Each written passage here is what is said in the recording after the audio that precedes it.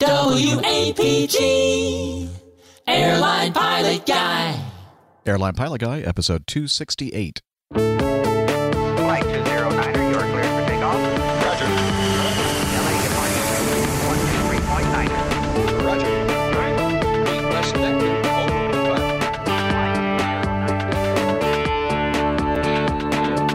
Hello, you're listening to the Airline Pilot Guy Show, the view from our side of the cockpit door. I'm Captain Jeff, your host, broadcasting live from Studio 1A in the APG headquarters building in an Atlanta suburb. In this episode, Air Canada sues Airbus for negligence, and Southwest Airlines first officer shows up to work with a loaded gun. That and more, including your feedback and the latest installment of Plane Tales, the second Andy Anderson interviews, part 3. So get all settled in, tray tables and seat backs in their upright and locked positions, electronic devices powered on. Flight 268 is ready for pushback.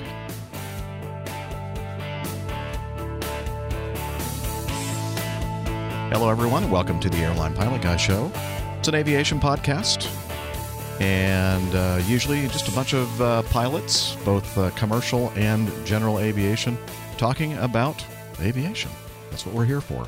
And joining me in that regard from the Carolinas, South Carolina, to be exact, we have Doctor? a physiatrist, a pilot, a strength training junkie, and an IPA connoisseur. Yes, the wonderful Dr. Steph.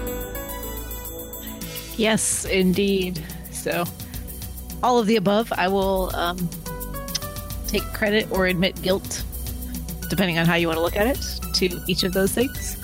But it is good to be back in South Carolina. I had kind of a crazy hectic week where I was out of town for a day and a half. Kind of felt like a airline pilot flying all around the country, even though I did none of the flying myself. So, good to be back here, and I'm sure we'll get to all that in just a moment. Well, speaking of never doing any flying for yourself, we also have an Airbus pilot from across the pond. I'm just kidding, of course. We have a very accomplished pilot flying the Airbuses from across the pond. We have Captain Nick Anderson. Hello, sir. Hello, Jeff. No, these insults just wash off because Airbus give me a special coating like a duck's back. Anyway, no, it's Teflon. So anyway, thank you. Lovely to be back on the show, and feel free to throw insults. I will have a rejoinder eventually, but it might take me 3 hours.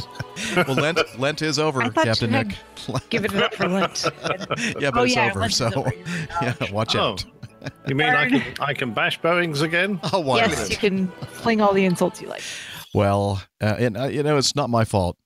Dr. Steph just set me up. She just put that thing on a tee for me, talking about not actually flying. So I thought, that was the way my brain works, or is the way my brain works. But anyway, of course, we're just jesting, as we always do here on the show. Of course. Yes. And we're going to also have another airline pilot join us in a little bit. In fact, we've already heard from him on his drive home from the ATL to his beautiful home on the northwest side of town in Cobb County. He'll be joining us, Dana. So when he does, we'll play his intro music and sort him in. And hey, if I don't happen to notice, and because that happens quite often while we're doing the show, because I have so many things going on here in the control room, please, Dr. Steph or Captain Nick, just say something, because I will let you know. I will not notice. I always have the Hangout screen open, so I will let you know. That's a very smart thing to do. All right. Very good. So, wow, it's been a big week, and Steph, you're kind of mentioning that you were out of town for a quick trip, and so tell us about all that. Yeah. What is today? Thursday? I can see how you guys lose track of days. So I worked all day on Monday. On Tuesday, I worked half a day, and then I went to the airport and flew to Phoenix. Got in there kind of late-ish. Well, not really. I mean, it was probably 9 o'clock when we landed, or just before 9 o'clock, which unfortunately, because Arizona does not observe daylight savings time here in the United States, that means they're on Pacific time. So it's 3 hours later instead of 2 hours later. So I was all kinds of screwed up when I got in there, and I was very, very tired. I'm afraid I was not very nice to the lady who was trying to process my rental car in Phoenix. But we got that squared away, and I got to my hotel, and I was there because I had an appointment first thing in the morning. A personal appointment for myself, lasted about 15 minutes. That's really the entire reason I flew across the country, was for a 15-minute appointment. And then I had a couple hours to kill until I had to fly back to Charlotte. So I actually had booked myself into a very nice Marriott resort hotel very close to the place where I had my appointment. And I went back to the hotel, floated in the lazy river for about an hour. Went and, unfortunately, I was hoping that they would be serving alcohol at that time of the morning, but they were not. So it was a So, no, wait a minute. When sober you say a float lazy in the river. river, is that the Salt River that goes flowing past Phoenix? No, it's a man-made lazy river at the hotel. Oh, okay. Chlorinated and with lots of little kids probably peeing in the pool. No, probably. I was there early enough in the morning that there weren't that many kids in the pool, so it was nice. Mhm. And then I went and got my favorite meal of all time in the Phoenix area, which is a spaghetti calzone at Spanato's Pizzeria, and almost didn't give myself enough time to get back to the air. It's all the carbs, right? So it's your spaghetti, it's your calzone, it's your beer, you just some ricotta cheese. Were you about to run a marathon or something? I wish it'd be a perfect priming for it, but alas, no. I did go for a very, very, very nice hike at sunrise when I got there because I was awake at like 4:00 in the morning because I was screwed up time wise. And I felt bad because there was a guy who from guest services who knocked on my door to the hotel at about 5:00 in the morning. And he said, I have the items you requested. And I said, oh, I didn't request anything. And he was standing there with like a couple of towels and like amenities that someone had obviously forgotten, like a razor and some like toothpaste and other stuff. And I was like, yeah, that's very nice, but those aren't for me. I have all my stuff. Thank you. And he said, oh, I'm so sorry. And I was like, no, you're good. I'm up. I'm going for a run. It's all good. So I went out, and a very good friend of mine is from the Phoenix area, and she suggested a hike at Pinnacle Peak Park, which is about 15 minutes away. So I drove over there and had a very, very nice hike at sunrise. It was really strenuous, actually. I kind of half ran, half walked it because it was kind of loose gravel, and the shoes I had were not really great for loose gravel, and it was a lot of steps up and down and up and down. Took me about an hour to do the 3.5 mile out and back. So that was nice and strenuous. And then made it to my appointment, went back, did the float in the lazy river, went and got my spaghetti calzone, and made it with 15 minutes to spare to my flight to go back to Charlotte. So Awesome. it was a nice day and a half of travel for, Sounds 15 minutes perfect. of I'm just going to compare and contrast that with mine later on. Sure. And then today was a very nice day as well. And I think we'll get to that in probably just a moment as well. Well, Do we you want to do will. that now? Okay. We could do that now if you want. Or we could hear from Nick first. I don't care. Okay, let's hear from Nick first. Why not? We'll do the meetups here in a second. Yeah. So, Captain Nick, you said you were going to compare and contrast your week with Steph's. Yes. Right. So I got a Manchester to Atlanta flight on my roster. And for those who don't know, I'm actually based well in the south of England, and Manchester isn't. So on Easter Saturday, I think it was. Yes, there you go. I had to jump on a BA flight and position myself to Manchester. Now, this is the good thing. Manchester is the hometown of my lovely friend, all our lovely friends, all ours. How do you say that? All our I don't lovely. know. I just skip over that. There are more of us. All of our. I don't. That's a weird. friends. That's a weird thing to try. That is a weird thing to try. all our y'all's ours. All y'all's lovely All our friends. ours. I don't know. Captain Al. Anyway, we all know it. Friend of us all, Captain L. Captain Al. There you go. So there's a little chit chat that I had with him and a lovely meal. We'll hear about that in a minute. So the next morning, because I don't go to Manchester very often, I have no idea where everything is set up and the little bit of information written in our books about it is way out of date. So anyway, I eventually struggled my way, found the check-in, sorted out how to deposit my luggage, completely different system to almost anywhere else in the world, and found the crew room, met the crew, got out of the airplane, got airborne, had a nice trip out to Atlanta. The very next day, we normally get 2 days in Atlanta, but from Manchester, the flight's just a tiny bit shorter, so we only total 1 day. We did an overnight flight back to Manchester, and this is where the nightmare started, because we landed at about 8:30 in the morning, and I was really tired, and got off the airplane. We had a few snags to debrief the engineer, and when I got off the airplane, everyone else had disappeared, so I went to the end of the corridor to get off, and the door was locked, and my pass doesn't work. So I had to go back to all the way down the finger to the guy there and say, "Can you find someone to open this door?" And he said, "Oh yeah, there's someone down the end of the airplane. Hang on." He called his mate up, and they escorted me down the end and opened this door and got me out into the finger. And I started walking down, and then I realized I didn't have my hat on. So I had to turn around, and of course the door's locked again. So I had no way of getting in. I'm banging on the door, trying to attract the attention of these guys on the airplane, but it's a good 100 meters away, and there's no way that's going to work. So I collared some passing official, very nice looking bloke, and persuaded him that I wasn't a terrorist and he should let me onto my airplane. And eventually I got my hat back and restarted my journey. And finally I wound my way through everything and ended up at the outside world with my suitcase, and then walked through corridors and overhead passes, and just for about 3 miles, I think, to get from my terminal to the terminal I needed to find my flight to position home. When I got there, I went to the lovely lady at the BA desk who were flying me home and said, I don't suppose there's an earlier flight, is there? And she said, "Oh, you just missed it by 10 minutes. Oh. So I said, "Oh, damn. That's so disappointing." So 12 o'clock flight, and I then had like 3 and a bit hours, which was a good job considering what happened next, because I bought some duty free on the aircraft, which was in my briefcase. And when I had checked my bag in, wandered through to security, took out my duty free and put it in the tray, and the guy said, "Oh, no, you can't do that." I said, "What do you mean?" He said, "It's more than 100 milliliters." I said, "Well, it's duty free." He said, "It needs to be in a special bag and you need to have the receipt." Well, I said, "Well, I've got the receipt right here and it's in a bag." And he said, No, that's the wrong kind of bag. What do you want to, leather lined? It's got to be a special kind of sealed bag, which we don't have on board the aircraft. We just hand it to people in a duty-free plastic bag, but it's not sealed at the top and not double thickness or whatever the requirement was.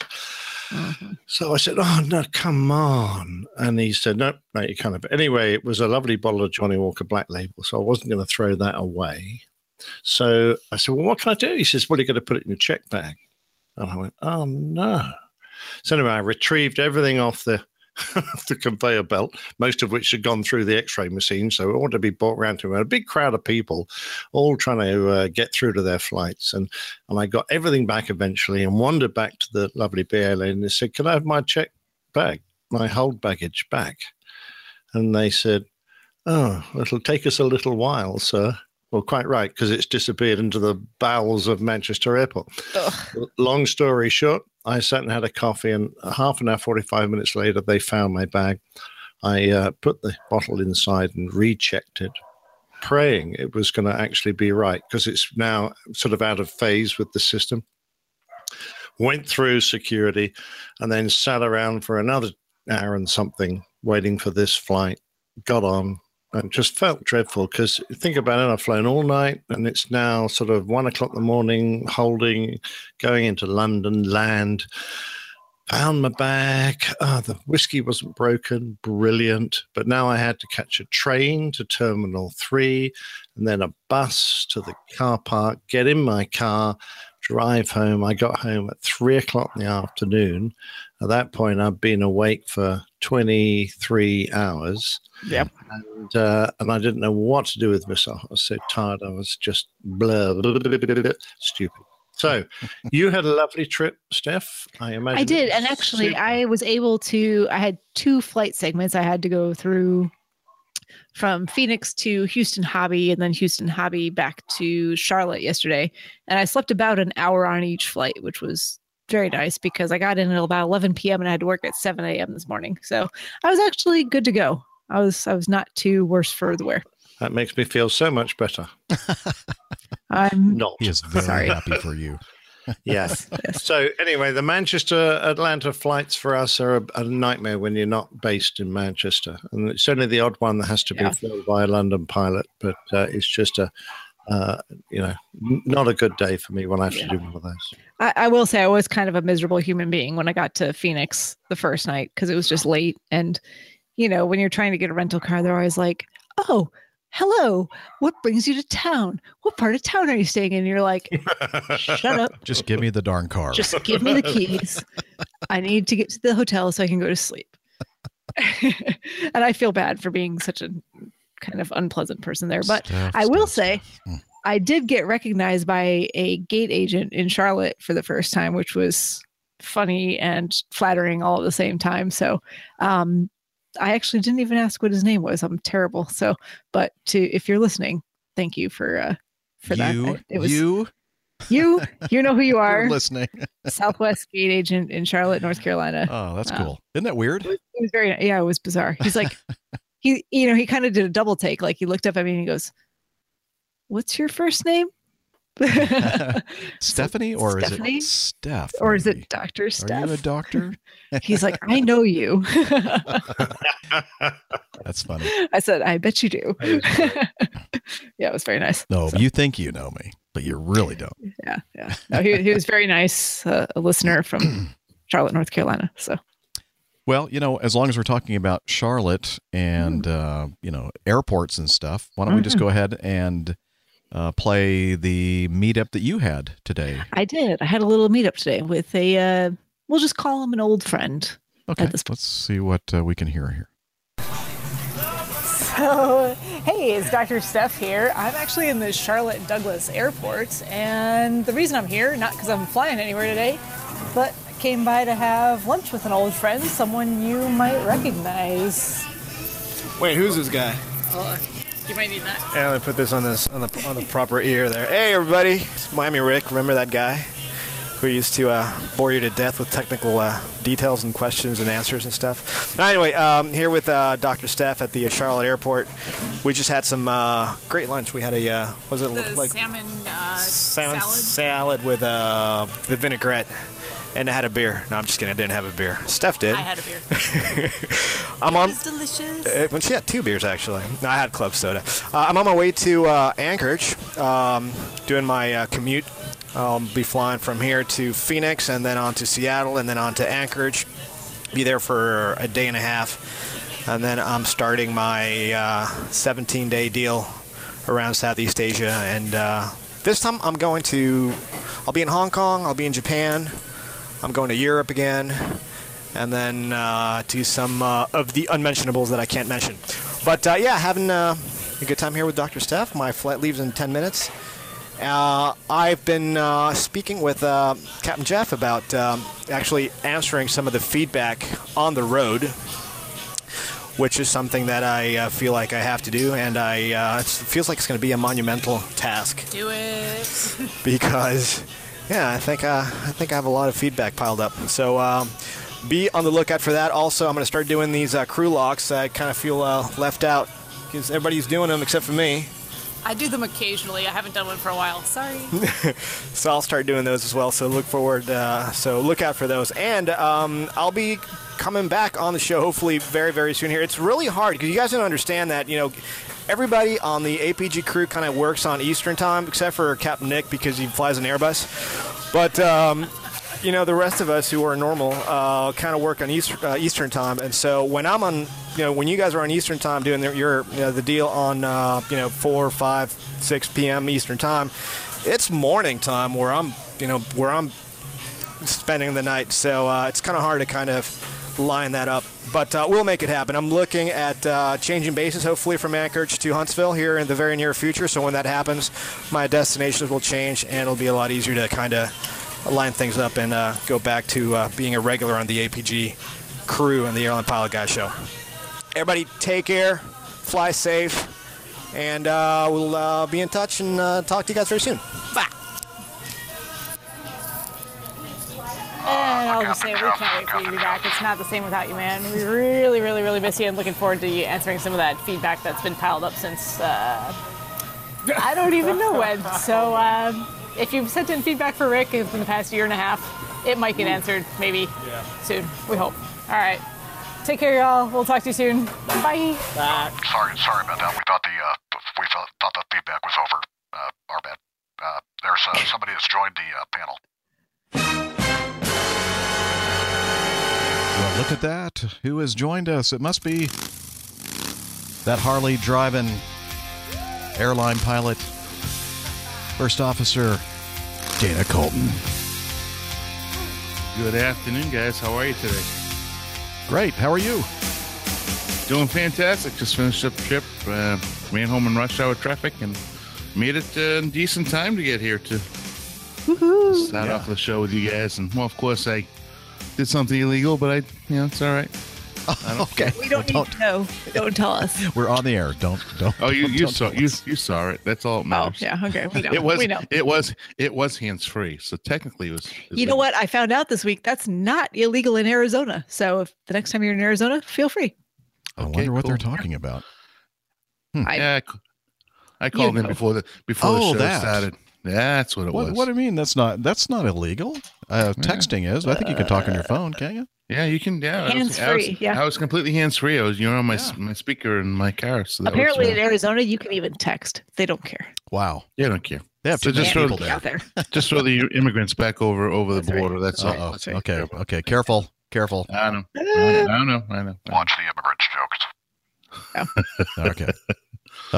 We're glad to have you here. So we already told everybody about I haven't finished yet. Actually, we haven't finished with Captain Nick's meetup as well. But we'll sandwich in what has happened with you this week, Dana. Obviously, you've been flying. Yeah, uneventful week. Had a nice, very nice, surprisingly, a 32-hour layover in Mobile, Alabama. Nice little town. Quite shocked as to it's got a lot of great food, a lot of great entertainment venues. It has a really nice museum right on the waterfront for nautical shipping. I didn't get to go see that. I was busy in my room. No, I was busy in my room studying because I've got recurrent training on Monday and Tuesday. Right. Okay. Roger. I studied very hard, and I still have a little more to do on Sunday. And getting ready. So uneventful week, just like most airline pilots like it. A good trip. Flew with a really good captain, and unlike Jeff, that's a great captain. These great captains. Right. Yeah, great captain. What's the point? By the way, I spent a good part of my life in Mobile, middle school and high school. Really? I didn't know that. Yeah. Well, it's kind of sort of my hometown. Sort of. Not really. But anyway, well, great. I'm glad you had a good layover. I hope you got some good studying done. I did. For recurrent. I really did. Yeah. Excellent. All right. Hey, I'm sorry to barge in here. But no, just real quick, I wanted to add on to the end of that feedback from Rick. It was super nice to see Rick. Haven't seen him for a while, and we definitely miss him here. So yes, we do. Thanks, Rick, for spending the time with me this afternoon and recording a little bit, and we hope to hear from you soon again. Yeah, and I'm glad he feels guilty about not being on the show. Oh yeah, I laid on the guilt real thick too. You must have. Oh, because good girl, Steph. Yeah, he felt like very. It'd be nice to have him back on more often. Yes. Yes. We're hoping that the change in base will have a positive effect on. I hope so too. Yeah. So we're looking forward to that. I was going to say at least he's not 5 time zones away. I was at 4. Yeah. Yeah. 4. Moving 4 again. Yeah. All right. Well, speaking of meetups, we have another recording that we'd like to play, and this one was with Captain Nick and Captain Al. So take it away. Hi there, APGers. It's the old pilot. Sitting here, well, not sitting actually, you're strolling through Manchester. And this must be the one day in the year where the rain has stopped, because it's very pleasant and it's a nice evening. And beside me is the wonderful Cat Nal, who has invited me out for a meal, which we have done. Now, those of you who get the Coffee Fund Extra will know that I've just positioned up to Manchester so that tomorrow morning I can fly the Manchester-Atlanta flight. And not my favourite job to do, because just getting up here is a bit of a pain.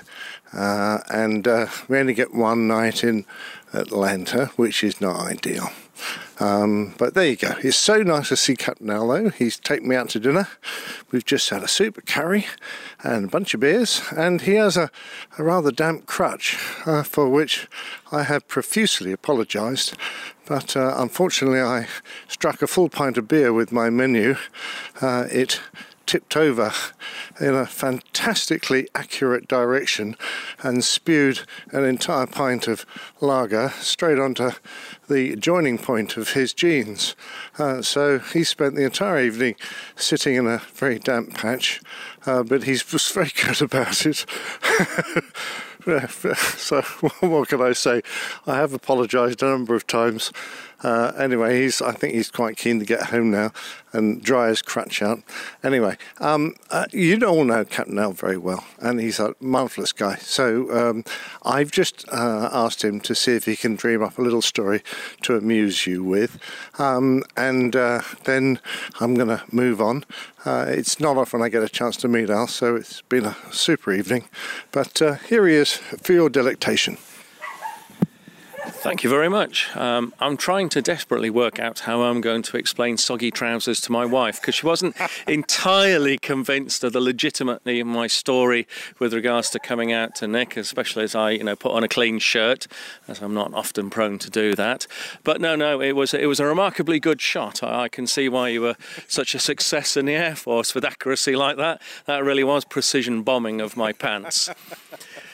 No, we've had a thoroughly good meal, and we're just ambling back now like a romantic couple walking through the moonlit streets of the Manchester suburb of Hale.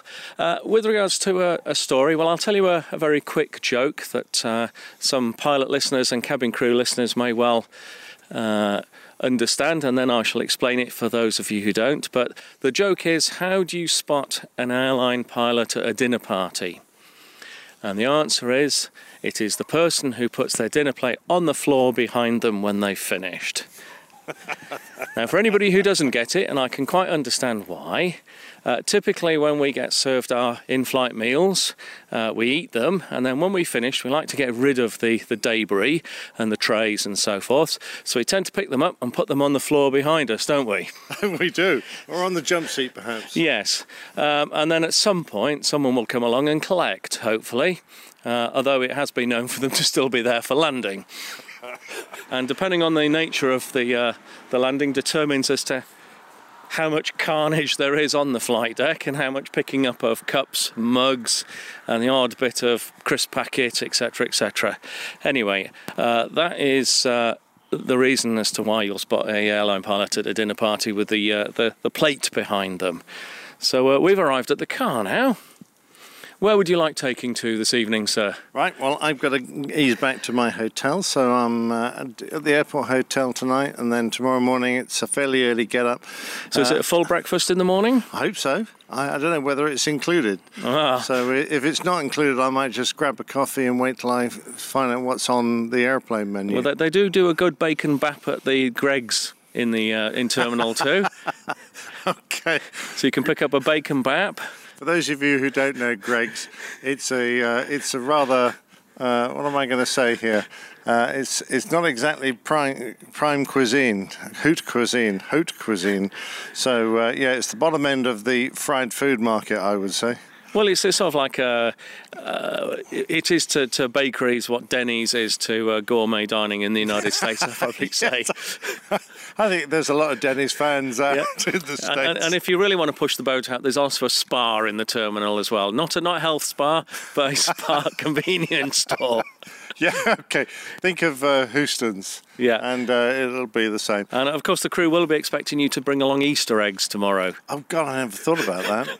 Oh, I better see if I can find some in the terminal. The Manchester crew are very demanding. I'm a bit worried about them. They're man-eaters, so I'm concerned about that. Captain Jeff can attest to that. Well, absolutely. I mean, you will be viewed as, new kid on the block, fresh meat, a challenge. Yeah, a challenge. The old man. No, we'll see about that. Actually, it's very romantic. Have you noticed how romantic this sounds? We're standing beside this beautiful cherry tree that's in full bloom here.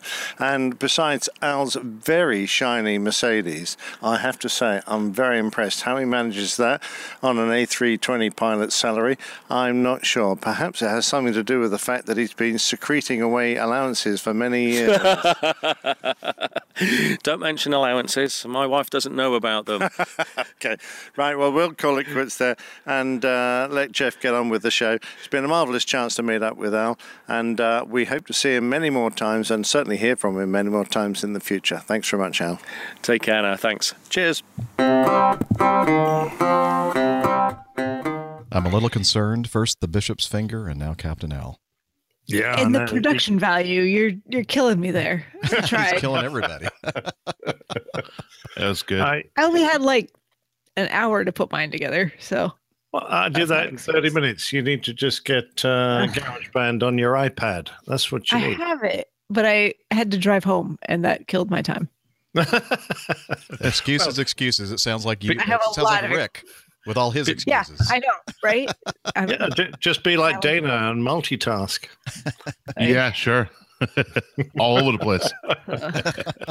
Anyway, it was a super night with Captain Al. Awesome. He is such good company now. He's such a funny guy and has such a good nature. I forgot to ask him if he was coming out to Pittsburgh. I think he is. Yeah, I'm excited to see him. We can all enjoy his company again. Yeah, I think he was talking about another chicken eating race. I'm hoping we can avoid that. Well, you're not involved there. It's just thank God for that. Between myself and Captain Al. I think you should have a schooner race rather than. A beer drinking race. Chugging contest, we like to call it. Yes. That's more difficult. I'm going to stay away from that. Listen, we call it funnel. I am prepared for the chicken nugget eating contest. Well, I think you should practice some liquids as well. What was it last go round? I think he consumed 28 and I consumed 29 in 10 minutes. So yeah, I think I'm going to break the 30 mark. So bring it. Hey, Steph, I'm gonna bring you. I suggest you go buy a funnel and start practicing. That's so difficult for me. Chug, chug, chug, as Dave said. Dave Abbey in the chat room. Chug, chug, chug, chug. You're number 4 today. Wow. So, right. Nice job. She's in training. She is in training. I haven't seen any nuggets, but maybe she's already consumed them. That's my 8th drink. No, we had salmon salads today. I was good. Very good. I had to eat lunch with Rick. It was healthy. Well, I think, you were just talking about Pittsburgh, and that's a great segue into my little meetup that I didn't record. Unfortunately, didn't think about that, but took some pictures and shared them on Twitter, but I'll put those in the show notes as well. But I had a layover in Pittsburgh on Tuesday. I got in nice and early and stayed back at the airport. My first officer left me.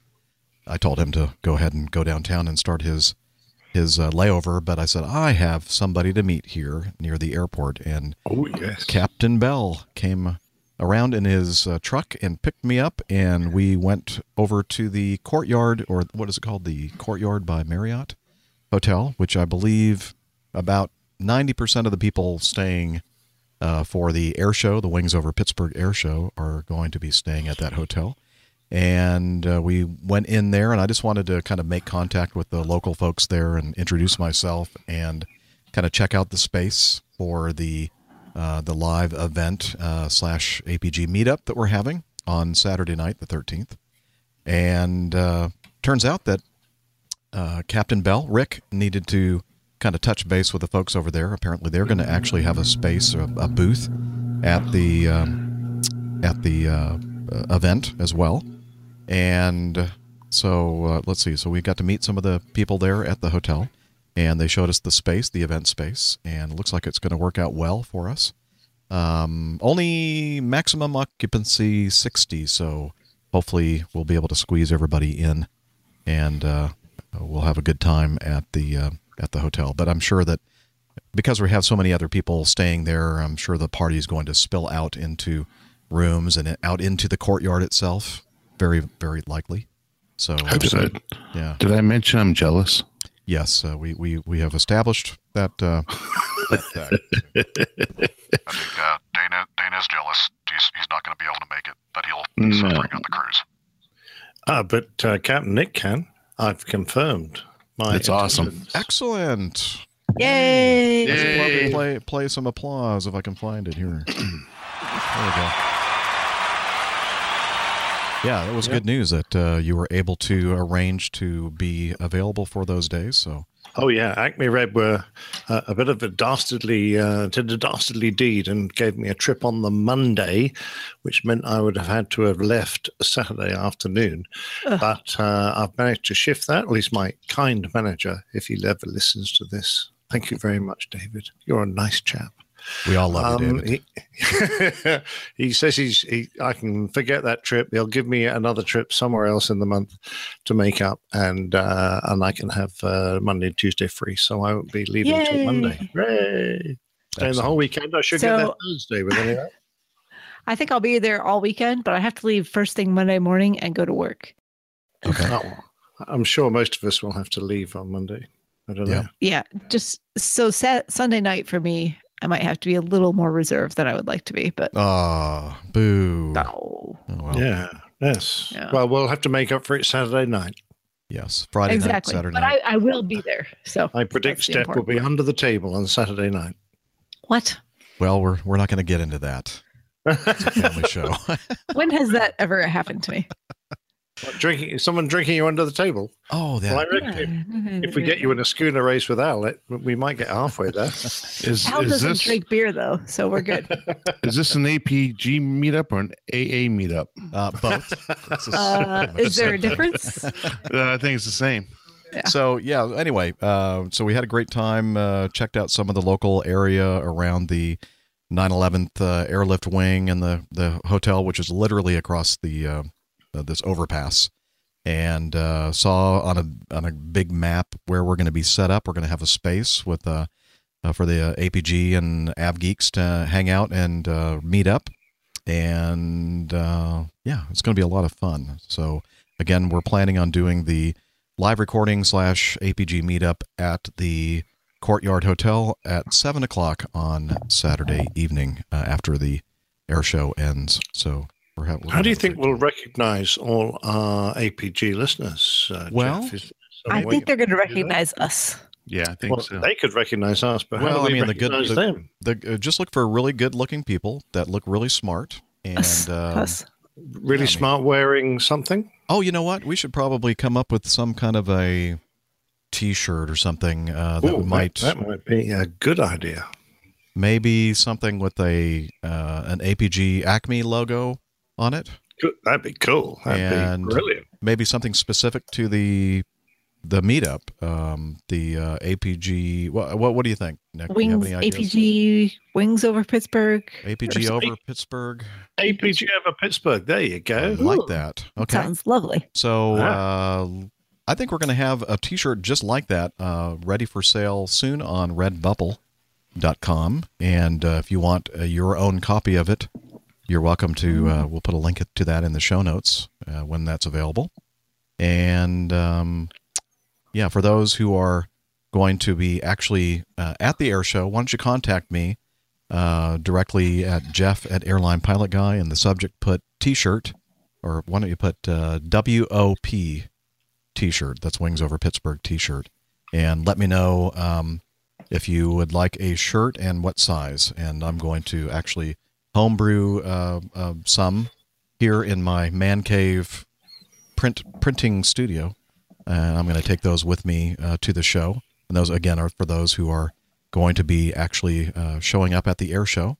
And then if you can't make and that'll give us a nice count of who's going to be there too, correct? Yes. I'm sure we kind of want to know that a little bit because, like you said, the space we have is a little tight. Yeah. So we just want to know for sure how many people are going to be there so we can make sure we have accommodations. And that'll be a kind of exclusive T-shirt because you'll only be able to get it at the air show. That's correct. Right. That'll be the exclusive version. Yeah. So brilliant. Even more That's a great idea, Jeff. How did you think of that? That's fantastic. I don't know. A brilliant person kind of came up with that idea. Well, there must be an Einstein somewhere around. So thank you, Captain Nick. Let's see what else. That's all I can think of really that we did. It was good seeing Rick, and we enjoyed our meal at Burgatory. Nice place for some gourmet burgers, which I'm sure we'll get a chance to frequent while we're in Pittsburgh. And the other place is, if you've never been to Pittsburgh, you got to go to Primanti Brothers. Primanti, yeah, I need to go there. They have a place really close to where we're staying. There, I have not been to that location, but sorry, Jeff, I've got to interrupt. Yes, I've just had an email from Liz, who's already sent her message to you saying, "Yes, I want a T-shirt." Wow, that was fast. That was fast. Is that all right, Liz Piper? There you go. Thank you. While we're doing the show, we actually got that. That's awesome. But she doesn't even know what it'll look like. There you go. Yeah. Well, you know what? She doesn't even care. I should say. Well, that's all right. I can just handle all this via email. So that's enough.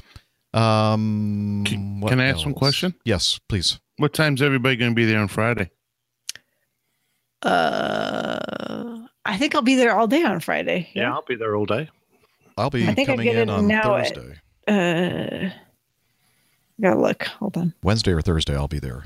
Several people are arriving on Thursday, and then the remainder, I think, are coming in on Friday.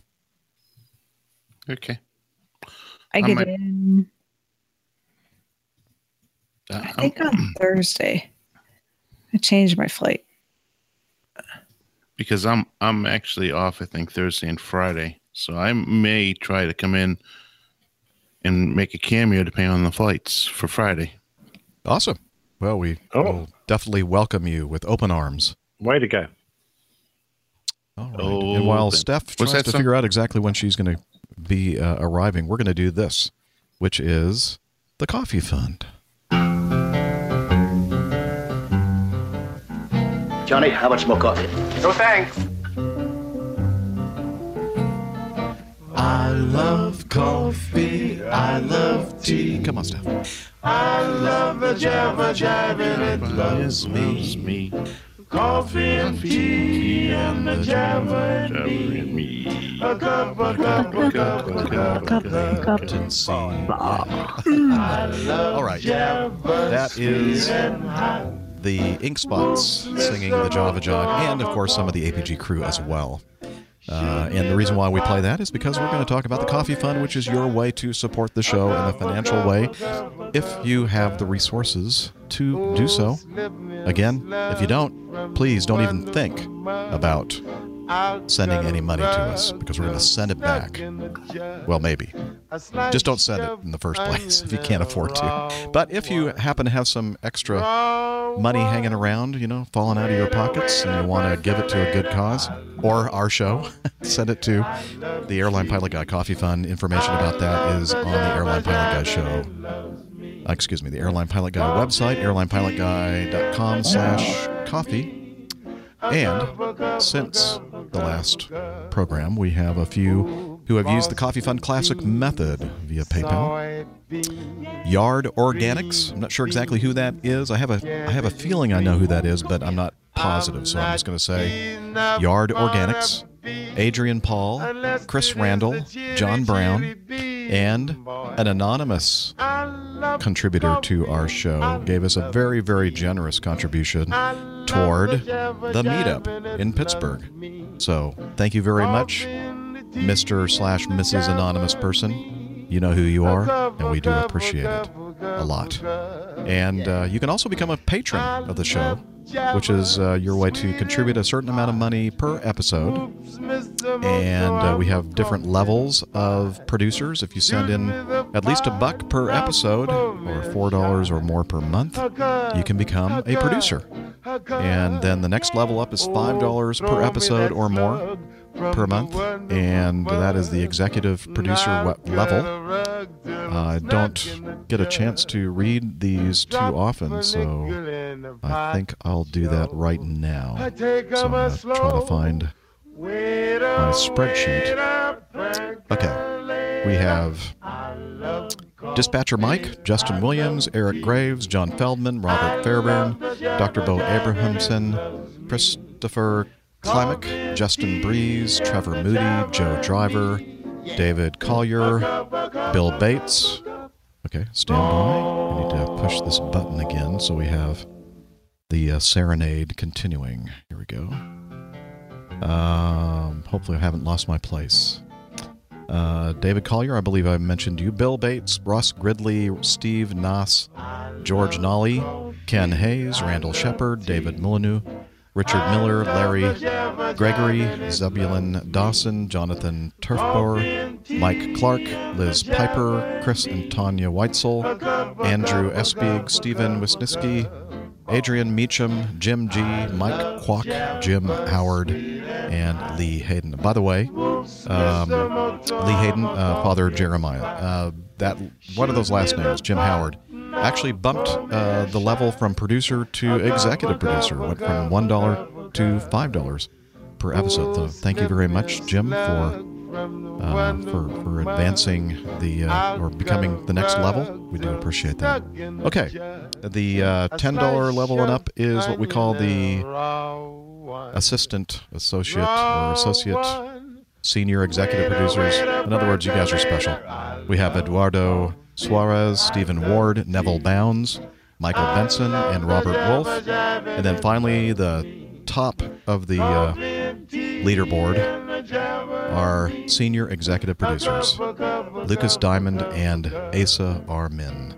Thank you so much, all of you, for your contributions, no matter how much. It means a big deal to us. I do appreciate it. Again, information about that is available by heading over to airlinepilotguy.com/coffee.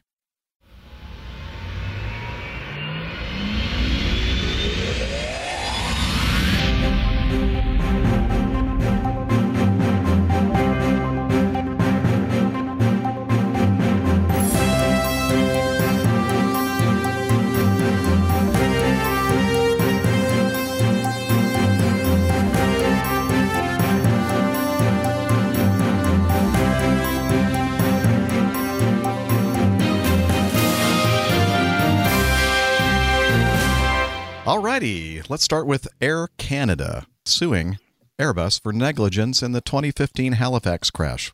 We talked about that shortly after it happened back in 2015. They were flying an approach into Halifax, and they crashed short of the runway. There was quite a bit of weather there, snowfall, and so Air Canada now says that Airbus failed to identify shortcomings of the Airbus A320 in a statement of claim filed in a Nova Scotia Supreme Court. The Globe and Mail reports that the claims stated that Airbus failed to provide adequate and or accurate information as to how pilots should correct a deviation in the flight path in circumstances where manual intervention was required. I'm thinking maybe that was covered when you were learning how to fly?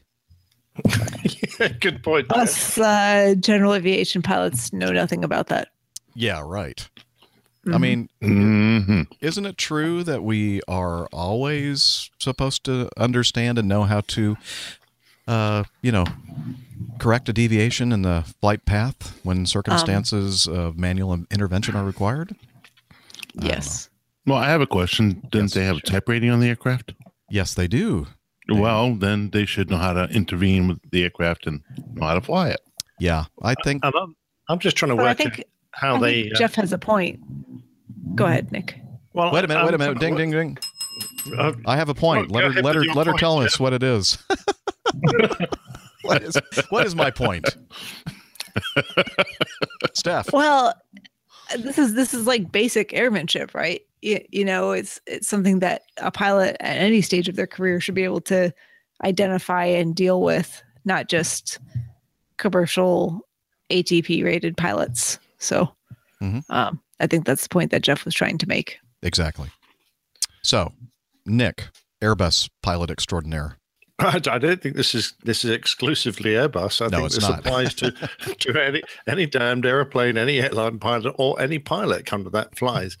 Once you get beyond your decision, or your minimum descent altitude or decision height, and there would have been an MDA. I mean, there's minimum descent altitude on any of the approaches to this runway because there are only non-precision approaches to this runway, which we all know a non-precision approach gets you into the area from which you can conduct a visual approach onto the end of the runway, which you have to fly all by yourself because there's no airplane in the world will do a visual landing for you. Especially if you're not, completely on heading, because a lot of these non-precision approaches will put you at an off heading to the final approach to the runway. Absolutely right. I think these are generally lined up. They're not badly offset, okay. But they quit at the closest you get to the runway is the localizer approach, 20-foot break off, and the airfield or the runway threshold means that is you are only 357 feet above the runway. So, but I mean, the aircraft's not going to fly that last 57 feet for you. Sorry. So, what do they expect? They're not. Yeah, I know. It's not like they're doing a Cat 3 auto land. You've got to land it yourself, guys. Am I missing something here? Apparently, I'm missing the same thing you're missing because I'm missing it too. I mean, yeah, we're all with you. I think. I mean, even the general aviation pilots are going. Yeah. Hey, Nick, is this some weird law with the logic on the Airbus? The law is don't crash the airplane. That's the only law. So I'm thinking Air Canada is just trying to figure out a way to help pay for this probably very costly accident, and they're trying to just go for somebody that seems to have a lot of money, and I don't think they're going to be successful in this lawsuit. Let me put it this way. If you've got the automatics in and you're doing a full RNAV approach, there is an RNAV approach to this, but if you're using horizontal and vertical guidance, using the aircraft system to guide you in both planes, when you get to the minimum descent altitude, the autopilot will cut out and it will make all the blaring warnings to indicate that it's cut out. But if you're using, say, a localizer approach where you're letting the aircraft fly you in the lateral sense and you're guiding the aircraft down this imaginary glide slope using a manual mode, so like you're using vertical speed or a flight path angle, effectively means you're flying the aircraft vertically through the autopilot. When you get to your MDA, that will just continue. That won't cut out. They won't automatically cut out. Now, that's the only thing I can think of is that they left that mode in because it's just designed to relieve you of the difficulty of flying a hand-flown approach, allowing you perhaps to look out the window a bit more. It's not designed to take you to the threshold. So I just don't understand what these guys are on about. But I think you're exactly right, Jeff. They're just trying to find some way to get some money out of someone to help pay for the accident. I was hoping to get some kind of a statement from Airbus regarding this suit, but maybe they think it's so ridiculous that they're not going to comment about it either. Yeah, but, they say that Air Canada claims that their crew flew the approach correctly. So, well, they may have done it a bit after the approach. They didn't. Something. The approach is perfect. The landing is what sucked. Yeah, it was a bad landing. And I don't think they could use the airplane again, so it was not a great landing at all. It was, but it was a good landing. I think think everybody survived it, but everyone walked away. Yeah. Yeah. So it was just a hard landing. That's all. It was definitely a hard landing. Yep. All right. And then a hard lesson was learned by a Southwest Airlines pilot on Monday of was it this week? No, I think maybe it was this week. No, it was earlier this week, I think. Okay. Southwest airline pilot was arrested with a loaded gun at Albany International Airport, New York. The incident occurred after a Transportation Security Administration officer at a security checkpoint detected a gun in the unnamed pilot's checked bag. I don't think they really mean checked bag. I think they mean the bag that was going through the screening at the airport. Right. His rollerboard. Yeah. Yeah. TSA officials noted. Part of his hand luggage. Yeah, because, I don't know many, unless you're flying internationally, we don't check luggage if we're flying domestically. And you can check a firearm. Yes. Not loaded, but you can check it and declare it as part of your checked baggage. Yeah, we learned that from that horrible incident in Fort Lauderdale where the guy checked his weapon. Correct. And then he claimed it and then loaded it up and started shooting people. Yeah. Probably not a great thing. Terrible. Yeah. So this was a .38 caliber pistol loaded with 6 bullets. It was confiscated by the sheriff's department. And let's see, Southwest Airlines said a Southwest Airlines first officer was detained at the Albany International Airport security checkpoint before a scheduled flight to Chicago Midway Airport today. The pilot indicated that he was unaware a weapon was in his carry-on bag. Okay. We sincerely apologize to the passengers who were rebooked on other flights or who experienced a delay before a replacement pilot arrived. We will conduct an internal investigation surrounding the event and continue to work alongside the local authorities as necessary. So, I'm wondering to myself, I don't think Southwest has a base at Albany, so he must have been in the middle of a trip, right? Or maybe he was commuting. He may have overnighted there. They don't have a base there, as far as I know. But I would imagine he was either on a layover or perhaps he lives up there and was commuting to somewhere. Yeah. I think he could have been on a layover in Albany. Well, seeing that the flight was delayed, I don't think he was commuting anywhere. Yeah. If he's on a layover, I think it was a layover. Yeah. If he's on a layover, doesn't that mean he had to fly there with the gun? That's the point I'm trying to make. Yeah, exactly. Right. Did he not realize it when he was in his layover hotel room, when he was unpacking his bag? Oh, look at there.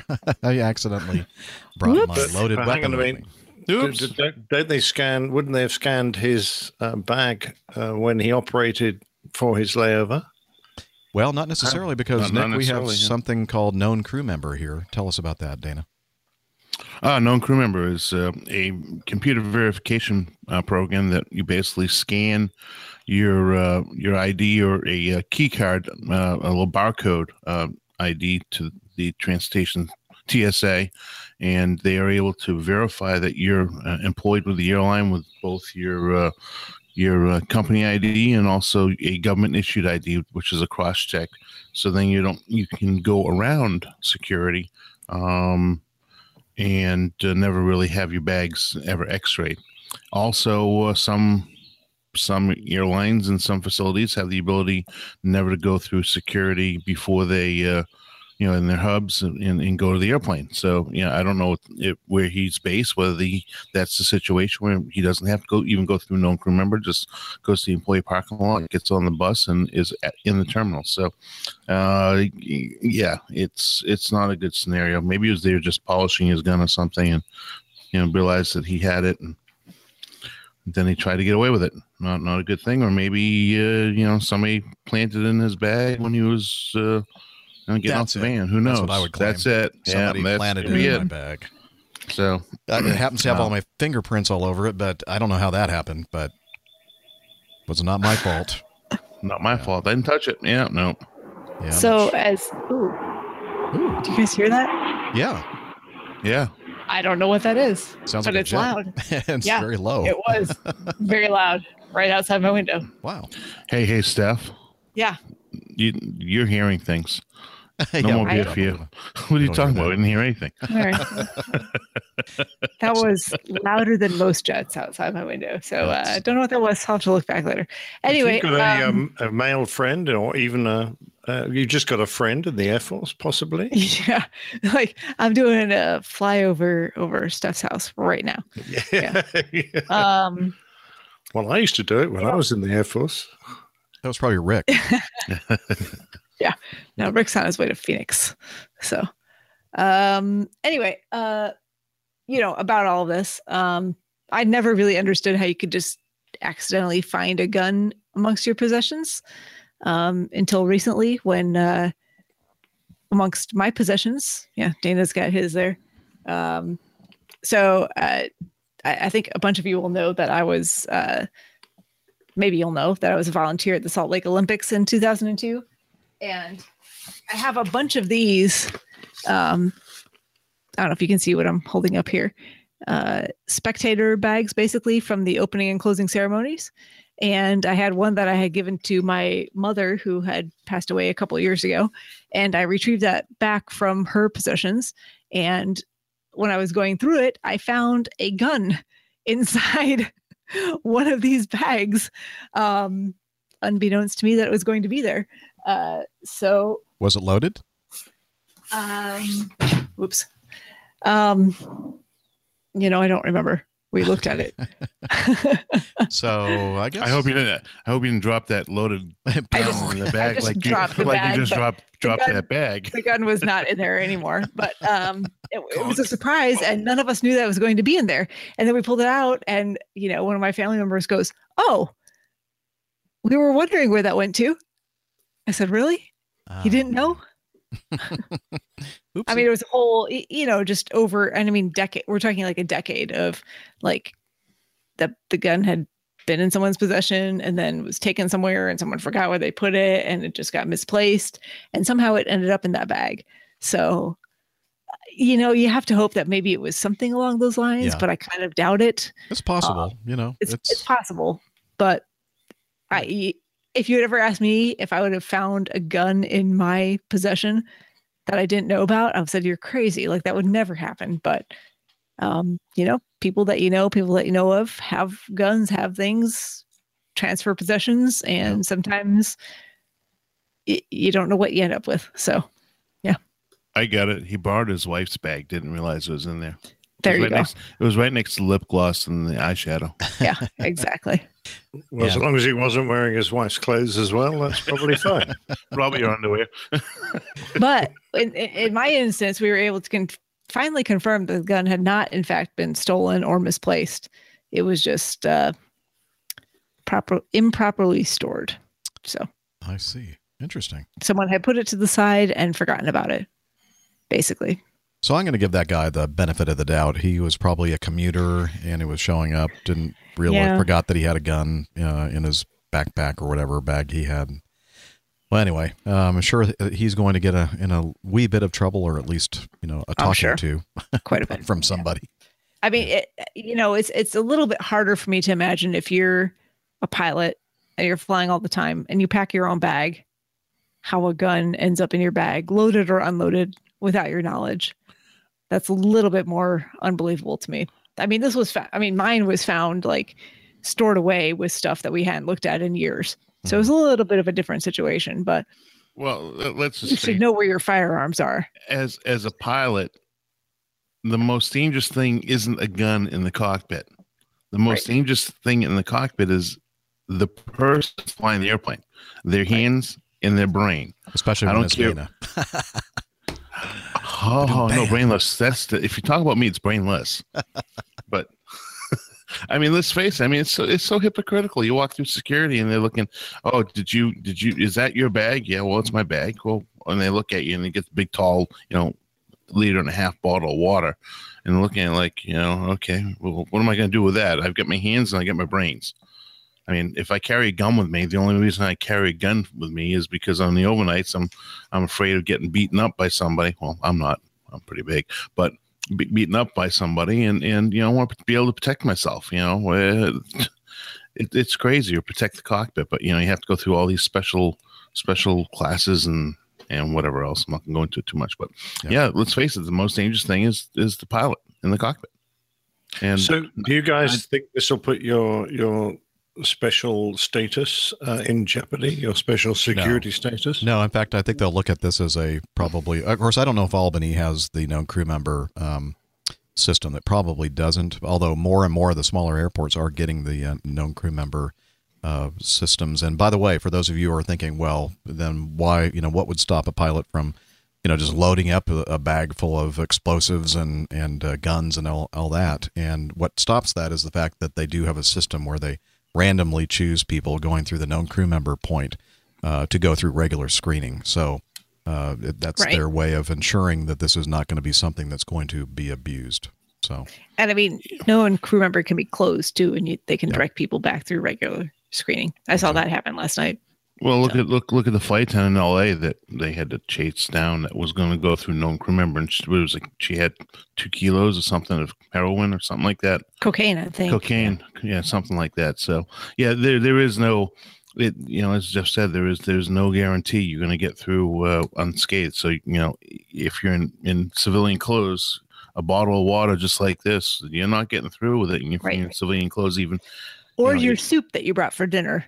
Yeah, or your soup, or whatever, whatever else. So there are levels of protection. There was an instance, however, with the employee parking lot that there were 2 ramp personnel that were smuggling guns to New York, and that has absolutely changed the security procedures at Acme for the better and for the worse. I mean, you have to get there a little earlier, and now they're putting in a whole new security system for security huts that they're going to make everybody go through. So anyways, that's just my opinion on it.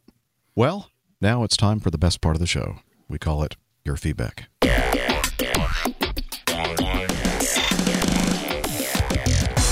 Captain, incoming message. All right, let's start with Bionic Matt. He says, howdy all. It's been a while since I sent in any feedback. While listening to the talk on the most recent podcast about simulators, I thought of the way that I use them. Now, being the airplane junkie that I am, and not having a certificate at all, I use it to feed the beast and fly when I can. This can come in handy as I recover from my many knee surgeries. I guess this is why he calls himself Bionic Matt. The next one will be a doozy, a partial knee replacement, and some bone cutting too. So I anticipate a ton of unloggable time. I also use flight sims in my physics class to help teach the ideas of thrust, lift, weight, and drag. As a new teacher, I try to use anything at my disposal to get these into my kids' heads. And since we are so close to the Boeing factories, it seems to help. On another note, I'm still waiting to hear from Rick on when he is coming to Kilo Papa Alpha Echo. I believe that's Payne Field in Seattle. In the big boy, I would give my right leg to see the inside of that thing. I do, after all, live only 5 miles from the field and routinely take my 5-year-old over there to watch him come in. I hope all is well, and then I really hate to read the way he ended his letter. Roll damn Tide. Yeah, well, I have one thing for you, Bionic Matt. War Eagle. Let's see. And he also sent in I combined it with another piece of feedback that he sent in. He said, I've had the great misfortune of having a couple of careers in my life. These have included being an Army medic, truck driver, social worker, and now training to be a high school science teacher. And we just talked about that in the previous message. Because combat apparently wasn't hard enough. In all of these, there is a pretty high burnout rate. I know that some of y'all, Jeff and Nick, have been flying for a time measured in decades. How do you keep that passion up? By listening to the show, it's very apparent that you still love what you do. How do you do this? I'm sure that there are days that you can't wait to get on the ground, yes, or don't even want to take off at all. How do you specifically avoid the burnout? On another note, it's getting kind of lonely up here in the Pacific Northwest. I know Acme doesn't fly the Mad Dog up here. Actually, we do. I think we fly into Portland, Oregon. But Acme Red is supposed to be starting routing up this way.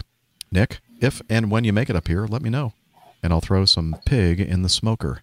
Keep the blue side up. Bionic Map. So, what about that, Nick? They're probably going to use the bin liner on that one, right? Yeah, probably northwest. Now, give me a city up there. Would that be Seattle? I think he's talking about Seattle area. Seattle, yeah. Payne, I mean, Seattle it's close area. to Payne Field, so that's Seattle area. Yeah. Yeah. The bin liner is indeed started that route. In fact, it's now going. It's now going up there, and so, but you never know. I might get the 600 onto it, before I retire. That would be real nice. I was very disappointed we didn't get it actually. I was really hoping we would, but well, there you go. That's the way it rolls. And how do we keep up our passion for the job? Well, I have to say that. It is pretty hard, particularly in the long haul world, because as you get older, it does become a bit of a grind, and there's not a lot of excitement in the flying unless you happen to have a major problem or the weather's really rather iffy. So I guess we all have a basic love of what we do, and I have to thank Jeff very much indeed for reigniting my passion to a certain extent, because he allowed me to become part of the crew. And speaking to all you fantastic people who write in, are in the chat room, send us messages all the time, meet us in real life, listening to your enthusiasm, your huge enthusiasm for aviation, and your genuine admiration and appreciation for the job we do, has actually reignited my passion a great deal for the job. So it's much easier now to cope with those long trips. And because I know that, at least once a week, I'll get to chat to a whole bunch of people who are fascinated by what I do. And I enjoy that very much indeed. I mean, yeah, I couldn't have said it better, Nick. The fact that you all listening to the show, you who download it, watch it on YouTube, participate in the chat room. We have a wonderful social community on Twitter and Facebook, and your passion for the world of aviation, and specifically what we do in our part of it, our very small part of it, that really gives us the motivation and passion. It kind of rejuvenates or reignites the passion that we had when we first started getting into this. But we are very fortunate, I must say, that this is the kind of job that, even on a bad day, it's a great job. Now, there are times, as you mentioned, where, I kind of wish that I was on the ground or I don't want to take off. And almost, I'd say 99.9% of the time, it has something to do with weather. That's the part of this job that actually, makes it kind of, well, I don't know what the right word is, but it gives you pause, makes you want to be somewhere else, doing something else. But on the other hand, that's what makes it interesting as well. I mean, some people say, well, if you fly the same routes day after day, you always go up to New York and Fort Lauderdale and Miami and Pittsburgh and all these different places, and doesn't it get boring? Well, if the weather was always the same, then I'd say, yeah, probably would be boring. But the weather is never the same. It's always throwing a new challenge out there to us. So in a way, weather is one of the most dreadful things about this job, but it's also one of the things I think that makes the job kind of exciting. It breaks you of complacency. Yeah. Because if you sit there and you're complacent in the weather, boy, I'll tell you what, it's going to get ugly real quick. Pilot's best week is always the best week when you come home and say, how was your week? Nothing eventful happened. That's perfect. That's the way you want it. It's always going to be just a nice, relaxing. I think Steph's about to fall off the seat. I was just, I'm trying to control my, I'm trying not to laugh, and it's not because of Steph. It's because falling off the seat. I had to turn on the fan because it's like 100 degrees in this office. I wonder why. Anyways, Dana sent something in our private chat. A picture that's me cracking up. Well, there's that too, but Irish yoga. Yeah, got it. Wait, so I wish there was a way for us to share that with everybody. Oh, that's good. Okay, getting back to the comment about passion, and really we owe it all to you all who listen to the show and contribute so much to it. So thank you for that. And as again, this is really the only job that I've had where I don't feel like a sick feeling in my stomach that I have to go to work. It's like, oh, I get to go to work. I look forward to going to work. So anyway, how about you, Dana? Oh, it's the best part-time job in the world. I mean, oh, now stop it. Stop it. It's a lot of work. When you're at work, you're gone, and you're gone for how many ever days you're gone for. Like I just came back from a 4-day trip, but I unless it's really challenging and beats me up pretty bad, which is usually when the weather gets pretty bad or the trip itself is kind of lousy. I got to be honest with you. Every day, I'm just like Jeff. I'm probably can speak for Nick too. Who's having a nice sip of cold brewski. Yeah, but I don't sound like you. No, I don't sound like you. But I am an English colonist because I did come from Boston. So, and we did throw the tea overboard. So, well, thank goodness. Don't get upset about that. None of us sound like anybody else, so that's good. Right? Yeah. So honestly, it's truly an absolute honor because unlike Nick and unlike Jeff, in a different way, they paid for it in their own way, and that's blood, sweat, and tears, and being involved in the military. I pay with it with hard labor and working long hours, 4 jobs, and put myself all the way through flying. So I have just like they do, have real true appreciation for what I get to do every day, and it's looking outside the cockpit. And today I had a little 2-year-old kid that wanted to come in and push buttons. First flight ever. I mean, it's stuff like that just makes this job so awesome. And it's just fun. It's just fun, and it's challenging, and it's rewarding. And if the old adage is, if you wake up in the morning and you look in the mirror and you can't stand what you're doing anymore, then you need to change it. And I never had that problem. Of course, I do have the problem that the glass company comes in every morning after I look in the mirror to replace the glass because it breaks every time. So that is not but true. That's okay. Oh, you're a good-looking guy, and we love you, man. And speaking, I don't. Tom behind me, right? That's what you're talking about. Oh yeah, no, I don't love him. None of us are complaining about how Tom looks. Well, let's move on. All right, good enough. This is from Big Ron, not so Big Ron that is. He sent us a link to an article in Sky, news.sky.com. What's so funny? Okay. I don't know. We're going to continue. There's only one person laughing. It's the chat room.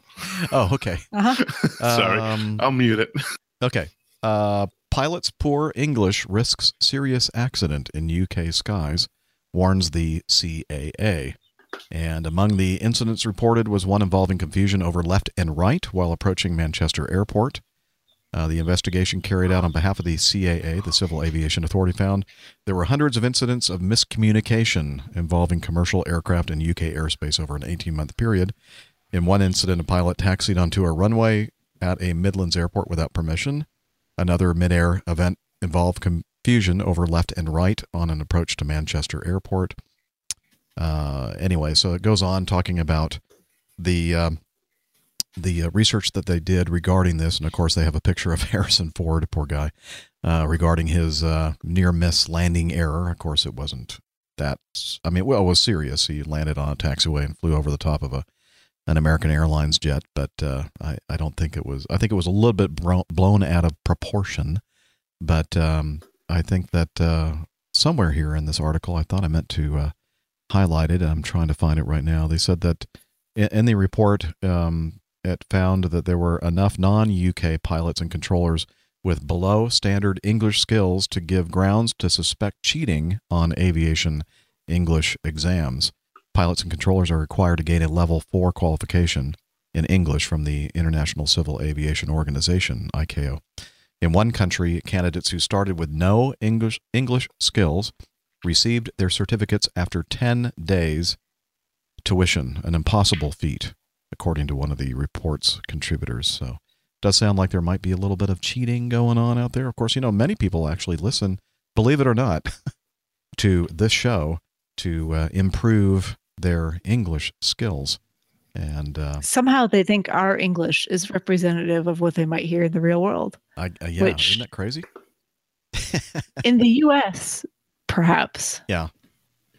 Well, good point. But we do talk a lot about aviation-related stuff here, so I can see why listening to our show, since we're going to talk about ILS and various kinds of technology involved in the performance of our job, I can understand that this might be a good source or resource for folks who are trying to maintain their English skills or learn better English.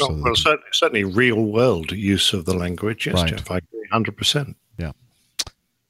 So I don't know. I think we're going to go on to something else now. Well, all I do when I hear this story about language skills is remember the Mexican 707 that crashed short of the runway at JFK. Actually, it was a Colombian. Colombian. My yes. apologies. My apologies, Mexico. Please don't ban me from your country. If you know the story well, tell it, Jeff, because it was a language skills were a big factor. I don't know all the the minute details in this, but basically they ran out of fuel and they weren't able to communicate clearly to the controllers at Kennedy their very dire fuel state partially because of their lack of English skills, and they never actually declared a fuel emergency at all. So the controllers didn't realize how bad a situation they were in, and they actually flamed out all of the engines and crashed, or at least a couple of them, and crashed short of the runway at Kennedy. But please fill in any holes there, Captain Nick. Or not. And I'm talking about holes in my story and not any other thing. Action. I'll back you up on that. You get it right. Okay. It's very simple. You got it right. The only thing I was going to add, Jeff, was that the first officer was a quiet chap who wasn't very assertive. And we know that the New York air traffickers can be, particularly when they're under pressure, as they were in this night because it was very bad weather, were not dealing with him and trying to work out what was wrong with him. They were being quite abrupt with him. His captain was also was the non-English speaking pilot there that was also giving him grief in the other ear, because the captain was screaming at him saying, "We're short of fuel, you've got to tell them." And between the controller and the captain, this first officer, the only bloke on the flight deck who could speak English properly, was finding it harder and harder to communicate effectively with anybody. So that was the crux of the problem. Yeah. So as we say over and over again on the show, communication is so important in just about every aspect of our lives, and it can be deadly if you're not careful. So moving on, Larry, the geezer, sent in a very interesting article, and this is the kind of thing I think that Rick would look at, download, and read from top to bottom, every single page, because it's super technical. It's a report on the shimmy of aircraft main landing gears, and this is I believe a German paper.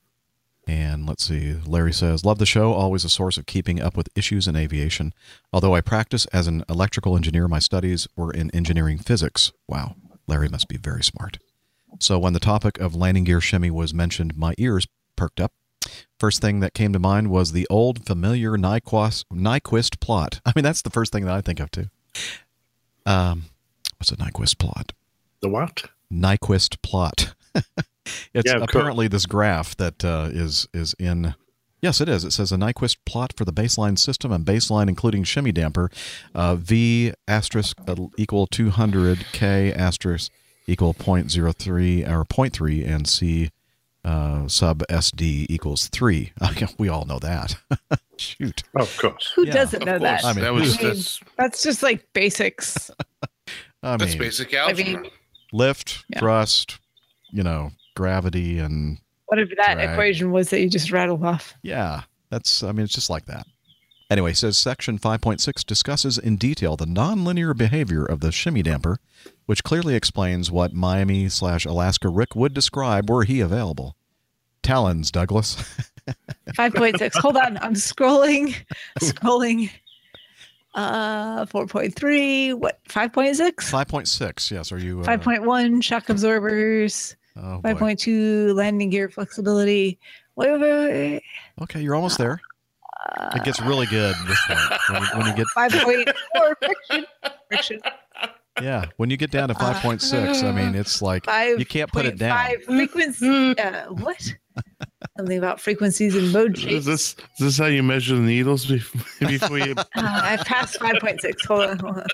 Wait, back 5.6. Yeah. Non-linear behavior of the shimmy damper. Yes. In section 3.6, the introduction of a linear shimmy damper. I can't read. I think you can read. It's just you can't speak. Yeah. I can read. I just can't speak right now. In section 3.6, the introduction of a linear shimmy damper to improve the shimmy staple. Oh, God. This is going to be a long. Let me give you some glasses so you can see now. I think the most important was discussed. Shimmy dampers can be found on the main landing gears of, for example, the Boeing 737, Airbus A320, McDonnell Douglas MD-80, and Fokker 100. The shimmy damper is installed at the apex joint, see Figure 1.2, and operates in series with the torque links. The shimmy dampers in use on various aircraft have a nonlinear spring and damping characteristic. The internal layout of the shimmy damper is illustrated in some figure that I'm never going to find. The centering springs, we should just stop because then it just goes into all of the first time that I've played crickets for Steph. Yeah.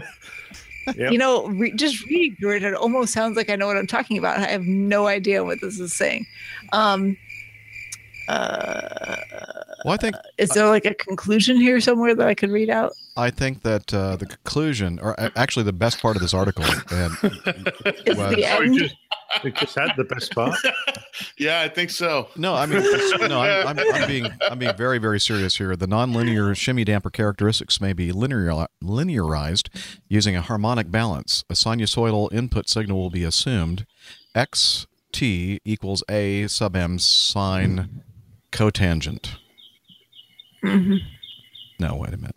That's not right. Anyway. Everyone knows there's SOHCAHTOA, right? Like SOHCAHTOA, yes. Yes. Yeah. S sine opposite over tangent. No, wait. Well, anyway, I used to know it. That's trigonometry.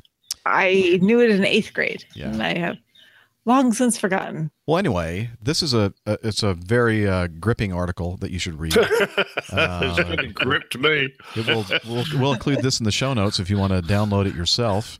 The best bit of this entire article is the quote on about page 10. It says, "Those who cannot remember the past are condemned to repeat it." It does say that, actually. Yes, it does. So she might not remember tomorrow morning. Past they're asking us to remember. I don't remember any of this from my past. No. It actually, when it starts off, it is actually, I did read some of the introduction is kind of interesting of talking about the design the conundrum that aircraft manufacturers have with commercial jet transports, having to build a system to support a lot of weight and a lot of pressures and stresses on landings, but make it so that it doesn't consume so much of the mass of the aircraft. And so when you're making something 6 to 10% of the aircraft mass, to be able to do all the high stress, all that kind of stuff for the airplane is pretty amazing, actually, when you think of it. Kind of an engineering feat, and it goes into a lot of detail here. So did you read section 5.5 on eigenfrequencies and mode shapes? Yeah, and actually, you know what? That kind of put me to sleep. So, all right. If you want to read it yourself, we'll put a link to this in the. No, not you, Steph. Please don't read it. Oh, okay. By the way, I just thought I'd mention, Jeff, that I noticed an error in equation 3.4. Did you? Oh, yeah.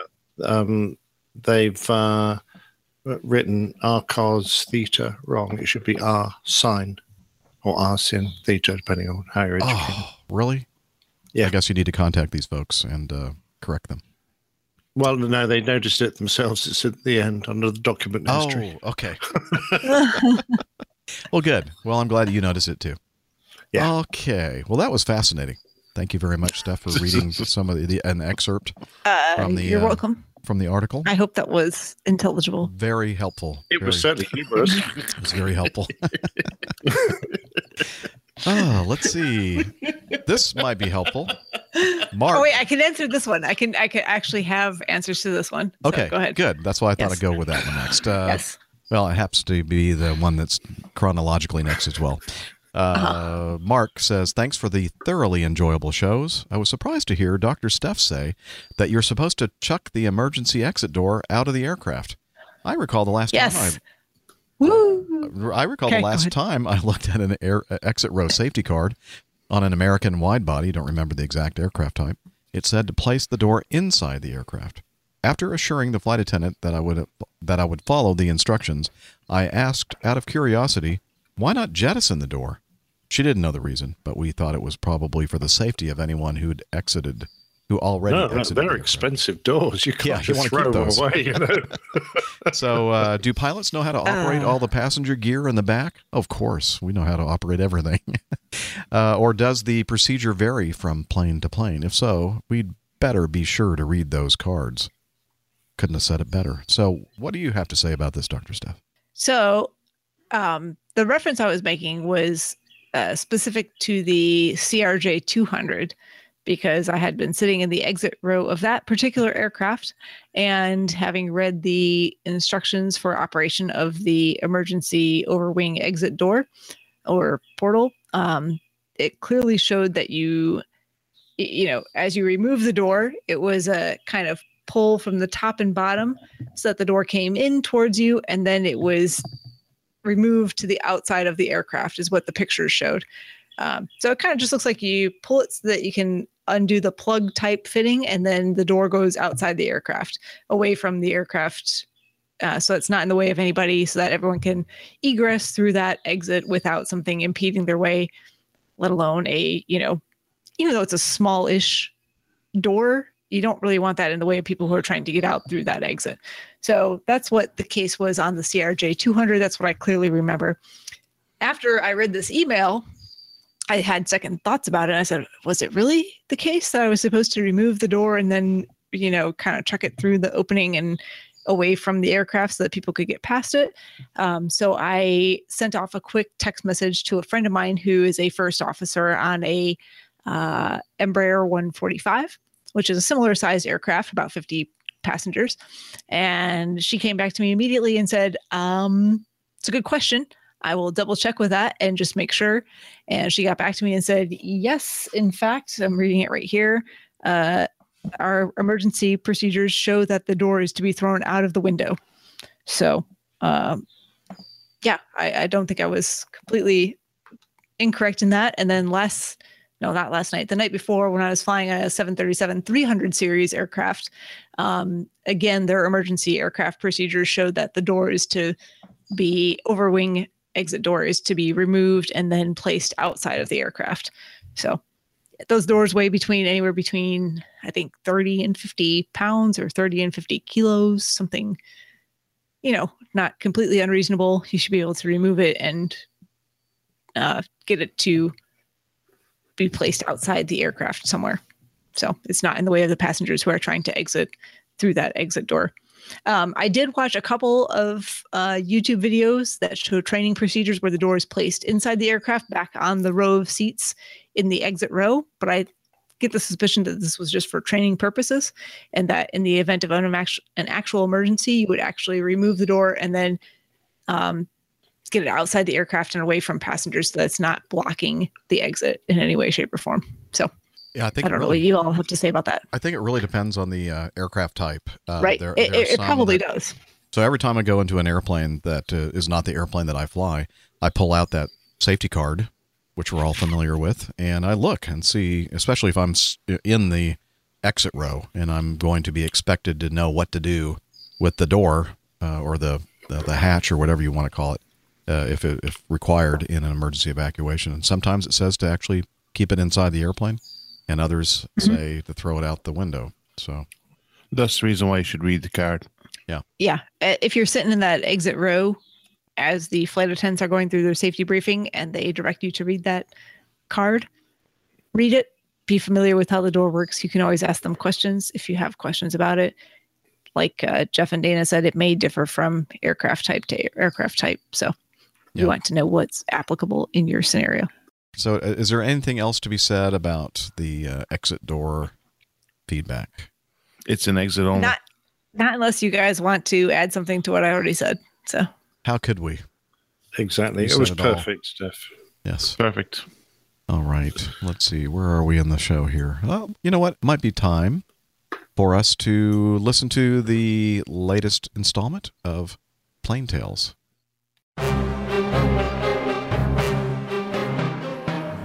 The Old Pilot's Plane Tales. The current Andy Anderson interviews conclude as his wartime experience on Sunderland's with No. 10 Squadron, Royal Australian Air Force, comes to an end. The way the U-boats used to attack the convoys was that having gathered together in these wolf packs and attacked the squadron on the first night, they would then submerge to great depths and creep out of the area completely. And they would stay at great depth, not found by the Navy, of course, until the convoy or what's left of it has disappeared in the distance. And then they would surface. Now, the convoy would be travelling at, say, 8 knots, and the U-boat was quite capable of doing 20 knots on the surface with its diesel engines. It could only do 3 knots under the water on its electric engines. So when they were on the surface again, they'd open up the taps and chase the convoy. They would pass the convoy, say, 20 or 30 miles away from it, to the side of it, and try and position themselves well in front of the convoy, and then wait for evening when they would be in the position to make their second attack. That might go on for 3 nights until they either ran out of torpedoes or they ran out of fuel. And then they would have to retreat to their bases on the west coast of France to, well, I presume they had their rest and refurbished the U-boat and then came out and tried again. So our job in part was to try and catch them on the way back through the Bay of Biscay. A U-boat on the surface, as I said, can do 20 knots. Underneath the water, it was useless. It could only do about 3 knots. So with the advent of 1943, when the whole situation began to turn, the idea was to flood the area as much as possible with aircraft that would keep these wretched things under the water where they were pretty useless. And with the advent of the Liberator, the long-range Liberator that closed the gap between the Americas and Europe, then the whole situation gradually began to turn. Another story I'd like to tell you is when the Australian government a few years back decided to send a few guys across to the United Kingdom to celebrate the Battle of the Atlantic, which to most people was a bit of a mystery. One of the jobs we had to do was to do a march through Liverpool. Liverpool was a great centre of the Royal Navy, and therefore it was quite correct for us to have this big march through Liverpool. So what was left of a few merchant navy guys and Australians and various other people, we marched through the streets. While I was there, I was shown a monument of a fella called Captain Johnny Walker. Nothing to do with whiskey. This monument was for a Royal Naval captain who suggested to the Royal Navy that a way of defeating the U-boats was to have a small, very fast little squadron of ships that could get out to the convoys when they reported the wolf packs there. And even though it might take a couple of days, they could still be quite effective if the U-boats were still operating. The technique that this Captain Johnny Walker used was to use his ASDIC effectively. For those who may not be aware, ASDIC, or sonar as it was called by the Americans, was an underwater detection system developed during the war which relied on bouncing sound waves off a target vessel. A ping was sent out by the emitting equipment, and the operator then listened for the returning sound wave being bounced off the hard body of a submarine, or possibly a whale, or possibly the seabed. It was a great system, but of course it could be heard by the U-boat. They would therefore know that they were liable to be detected. The word ASDIC itself is not an exact acronym, and is believed to have been related to the anti-submarine division. If one of his very fast ships contacted a U-boat using ASDIC, it would immediately stop. It would not approach the U-boat. Now, the reason for this was it would lull the U-boat captain into thinking, well, he hasn't really picked me up. The sound of the noise of the ASDIC has not increased as it would if he got closer and closer, so therefore I'm perfectly safe at depth. But he wasn't, because the technique was for the other ships, and he had another 3, were to shut off their ASDIC, and then the first ship would direct him to the point where the U-boat was. And of course the U-boat commander would not be aware that they were approaching him, because he wasn't hearing any ASDIC noises echoing on, off his U-boat. When they got over the area where the first ship indicated the U-boat was, they would then circle that area and drop huge numbers of depth charges. Johnny Walker's little squadron sank 23 U-boats, and they just worked themselves, I was going to say to death, but I shouldn't, because it's absolutely true what happened. In 1944, Johnny Walker had accumulated 4 DSOs. Now, people have done brave things and collected a DSO, but to have presented with 4 of them was never ever known before in any of the services. In 1944, Captain Johnny Walker died of exhaustion. So we can literally say that he gave his life to try and defeat the U-boats. So that's a little offside. So to wind up this rather lengthy talk I've given, they do say that old guys become very garrulous, and that's probably what has happened to me. To wind it all up, towards the end of the war, we could see that these aeroplanes or flying boats that we owned, or we thought we owned, would be flown back to Australia. So there was a great competition among the skippers and crews as to who would be selected to fly these aircraft back to Australia.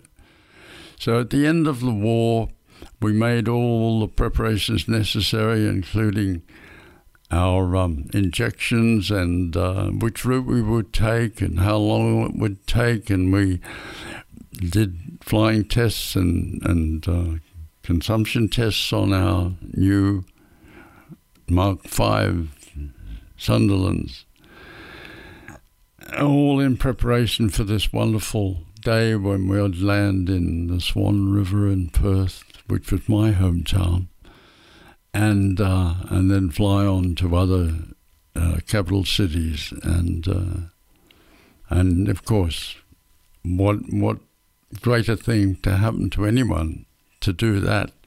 So we were all very anxious, and all we needed was the acceptance from the Australian government that we would be able to fly these aircraft home. We must have waited for three months after the end of the war before the Australian government made up their mind. And then we were told by the CO that we were not going to fly our aircraft back to Australia. And the reason given was that the cost of the original Mark I Sunderlands that the Australians purchased and the cost of the Mark V Sunderlands, which they now were using because of the British government replacing aircraft that were either shot down or superseded by other better models of the same aircraft. The difference in cost between the two was so vast that the Australian government decided it wasn't worth the money. So much to our deep regret, these aircraft were flown up to Scotland, and the Royal Navy took them out and let them loose, and then they sank them with their gunfire. So it was a very sad day for the squadron. We were then placed on ships, and eventually we returned to Australia. And that was the beginning of 1946 when I finally got back to Australia. This made a big influence on the rest of my life because I was a bit well behind the other Australian pilots who wanted to continue flying because they were back and demobilised, having operated in the islands north of Perth and north of Australia. They were home and demobbed fairly early so they could apply for commercial pilots' jobs. So that just about completes it, unless I went on to commercial flying, which I think I will not at the time because I've used up an awful lot of your time chatting away. So thank you very much for listening. At the age of 94, Andy is the sole surviving wartime pilot from the Royal Australian Air Force's 10 Squadron. He is a Knight of the Legion of Honour and a Fellow of the Royal Aeronautical Society. I would like to add my deep thanks for the opportunity to record his personal memories. Wow. It always just amazes me how clear speaking and clear thinking your father is at that age. That's just, he's an amazing person and a knight. Wow, that's even more impressive. Right, he's so articulate, you just really feel like you're there in those stories. So yeah, it's fantastic. Yeah, I'm a lucky man to have a father like that and to have had the chance to listen to him tell those tales. So it wasn't something he did when we were kids. So it's only in the last few years has he spoken about his life. So I'm delighted that I had the chance to capture that. I bet you are. And we're delighted that we know you and you were able to record this so that we could benefit from hearing him. Excellent. Well, thanks very much. And I really appreciate some of the comments the listeners have made on previous Plain Tales that my father was on. And some of them have been very complimentary. And I've been sure I have passed them all on to him. And he has written back thanking me and thanking everyone else and saying that his achievement in the war was not great. But now he's one of the few left who can tell the stories. He really appreciates everyone's comments. It's unbelievable.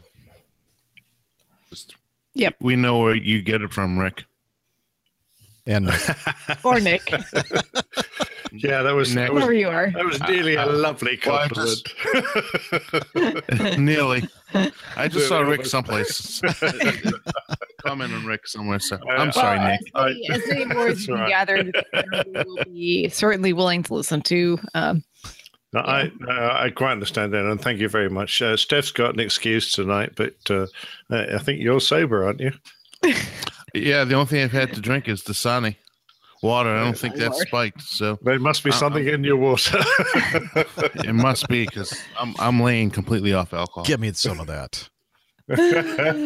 Forever? No, but Nick, like I said, we really appreciate those, and as many more stories as you can get from your father, from Andy. We will love to hear them. They're awesome. So thank you for that. As long as he hangs around, I will keep popping out there, and I'll take my recording equipment with me every time. So hopefully we'll have a few more in the future. But next week it'll be back to something, dreamt up or from history, or we'll see what comes up. You know, that was not an easy trip for Nick to take to visit his father in West Australia. So I'm glad that we got a chance to benefit from that trip that you took. That was not the easiest for you, but. No, it wasn't. The old man is not in the best of health, so I felt it was time to get out there and just touch base again. But I hear from his lovely wife, Carol, that he's perking up, and he's getting about some more. So excellent. We expect him to last for as many more years, I'm sure. Awesome. Well, look forward to hearing more interviews from him then. Thanks. Oh, we have some breaking news. It's not playing.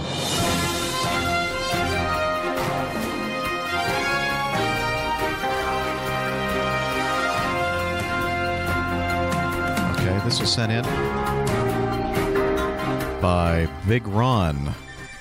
And Ireland's worst air disaster occurred last night when a small four-seater plane crashed into a cemetery. Irish search and rescue workers have recovered 987 bodies so far, but they expect that number to climb as digging continues into the night. Okay, so that's a joke. Okay, where's the laugh track? Where's into the cemetery? They're looking. They're finding the bodies at the cemetery. Yes. It was a small little single-engine airplane that crashed into a cemetery. Do I have to explain this? No. Well, you've got a picture. That makes it easier. I'm looking at the picture. I mean, the picture looks horrific, and thoughts and prayers to all those on board. But really, 987 bodies in the cemetery. That's it, Jeff. You saw the zombie apocalypse. I think that maybe it had something to do with my poor delivery. I'm sorry. So let's see. Maybe I could try that again. Oh, we got it. Okay. We got it. Second attempt. You can do a second attempt. It's okay. I'm trying to find my laugh track so that might help me out. I think the first attempt was probably going to be the funniest you'll ever make. Now you need to slap the knee. Slap on the knee.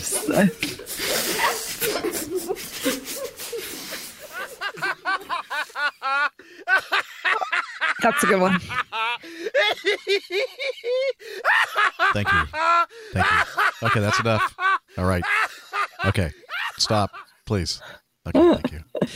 All right. Thank you, Big Ron, for your humor. I don't think that's a real breaking news article, but I thought we'd throw that in there anyway. This was from somebody named Nick. Sent us. Wait a minute. This is from Nick Anderson. Who's he?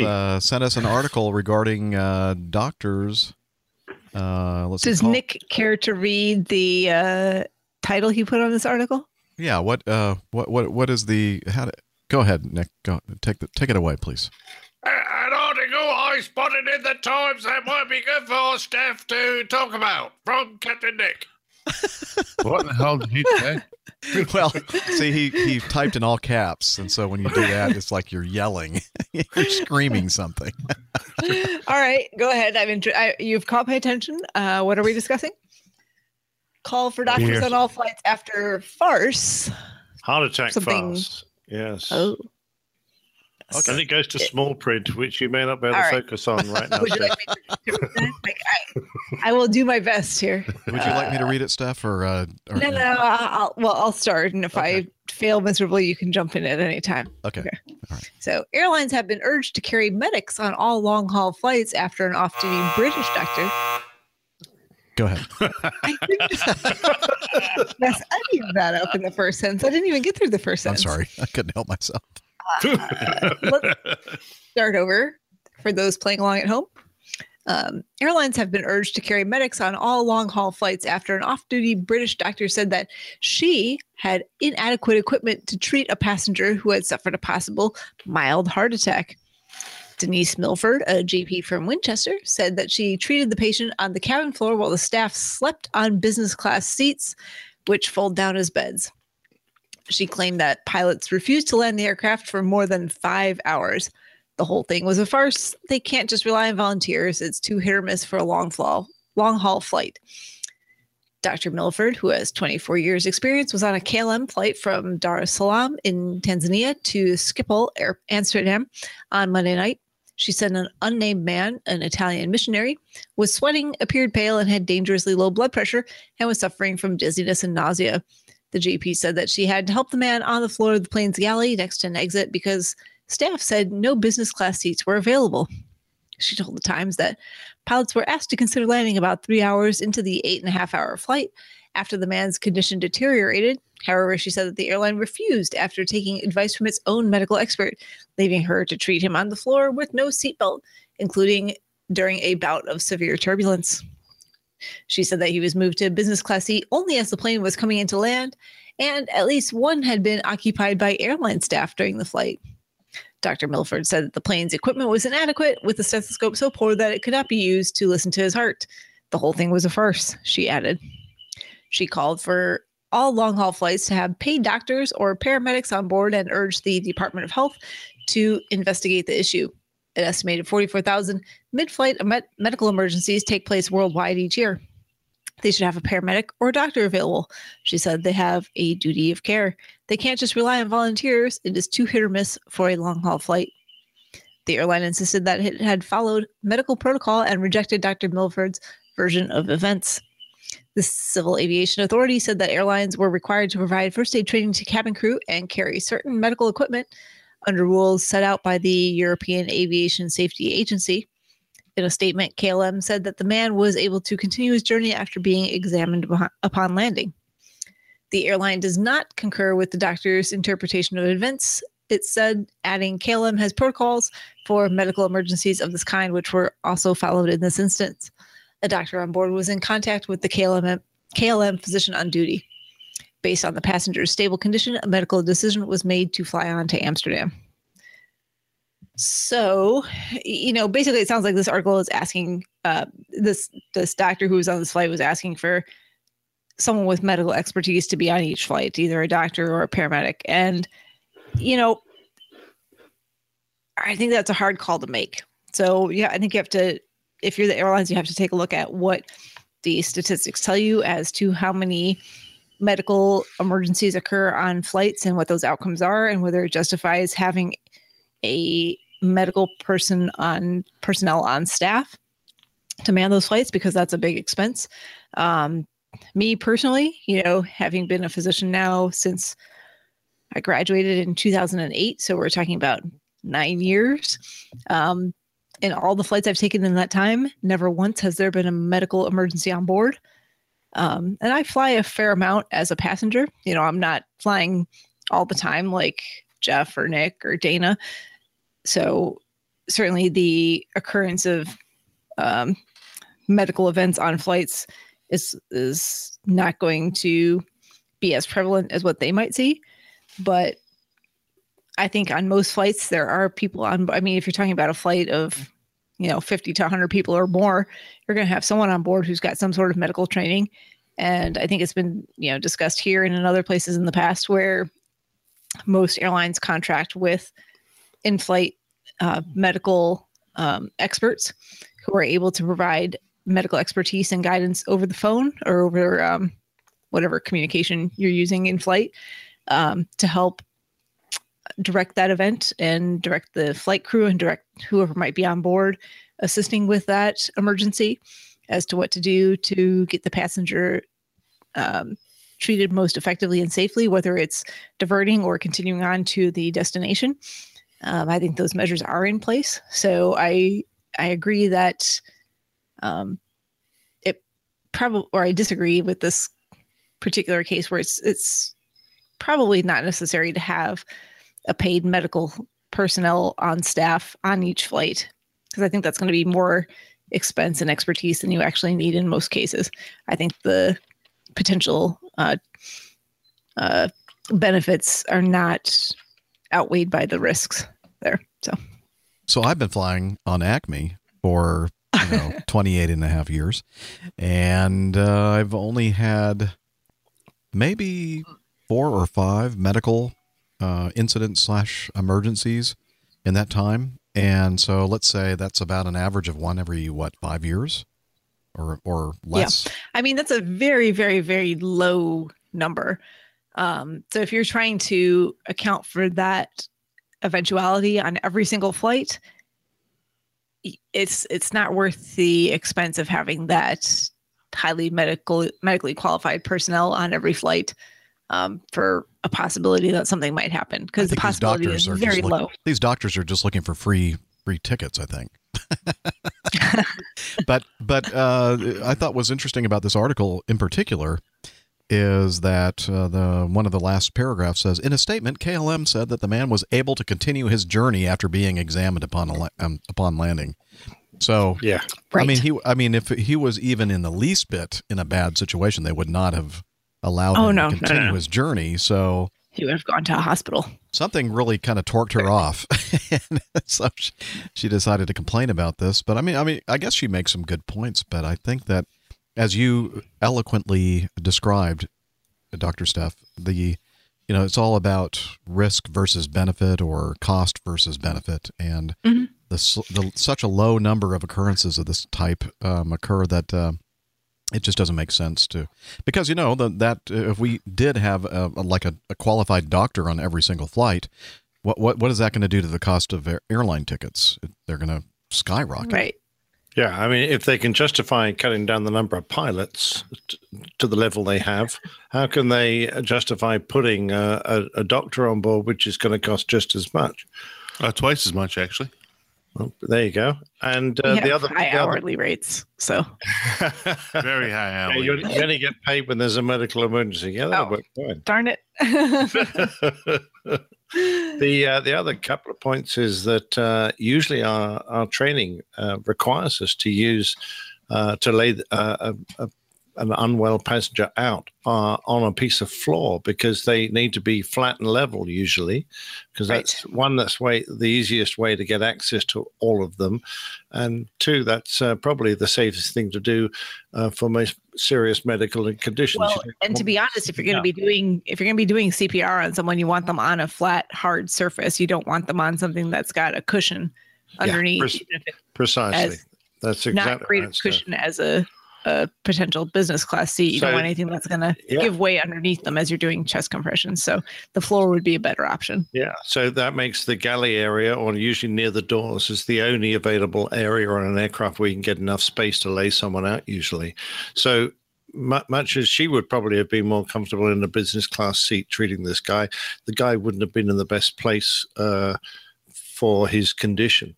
So Yeah, I don't think that's really fair. Now, if the onboard equipment wasn't suitable, that is a problem.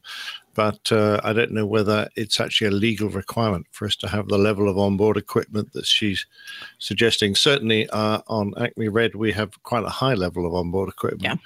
And most European and American carriers have a very high level of emergency equipment on board, especially, and it's mostly geared towards people who are having a heart attack or other similar episode where you're going to need certain classes of medications and drugs to either get their heart stimulated, started again, working again in conjunction with CPR, because those are the most serious, life-threatening episodes that you could imagine, and the ones that you could potentially do something about. So you're going to have your AED, you have the medications that go along with an ACLS protocol in case someone is there to be able to administer that appropriately.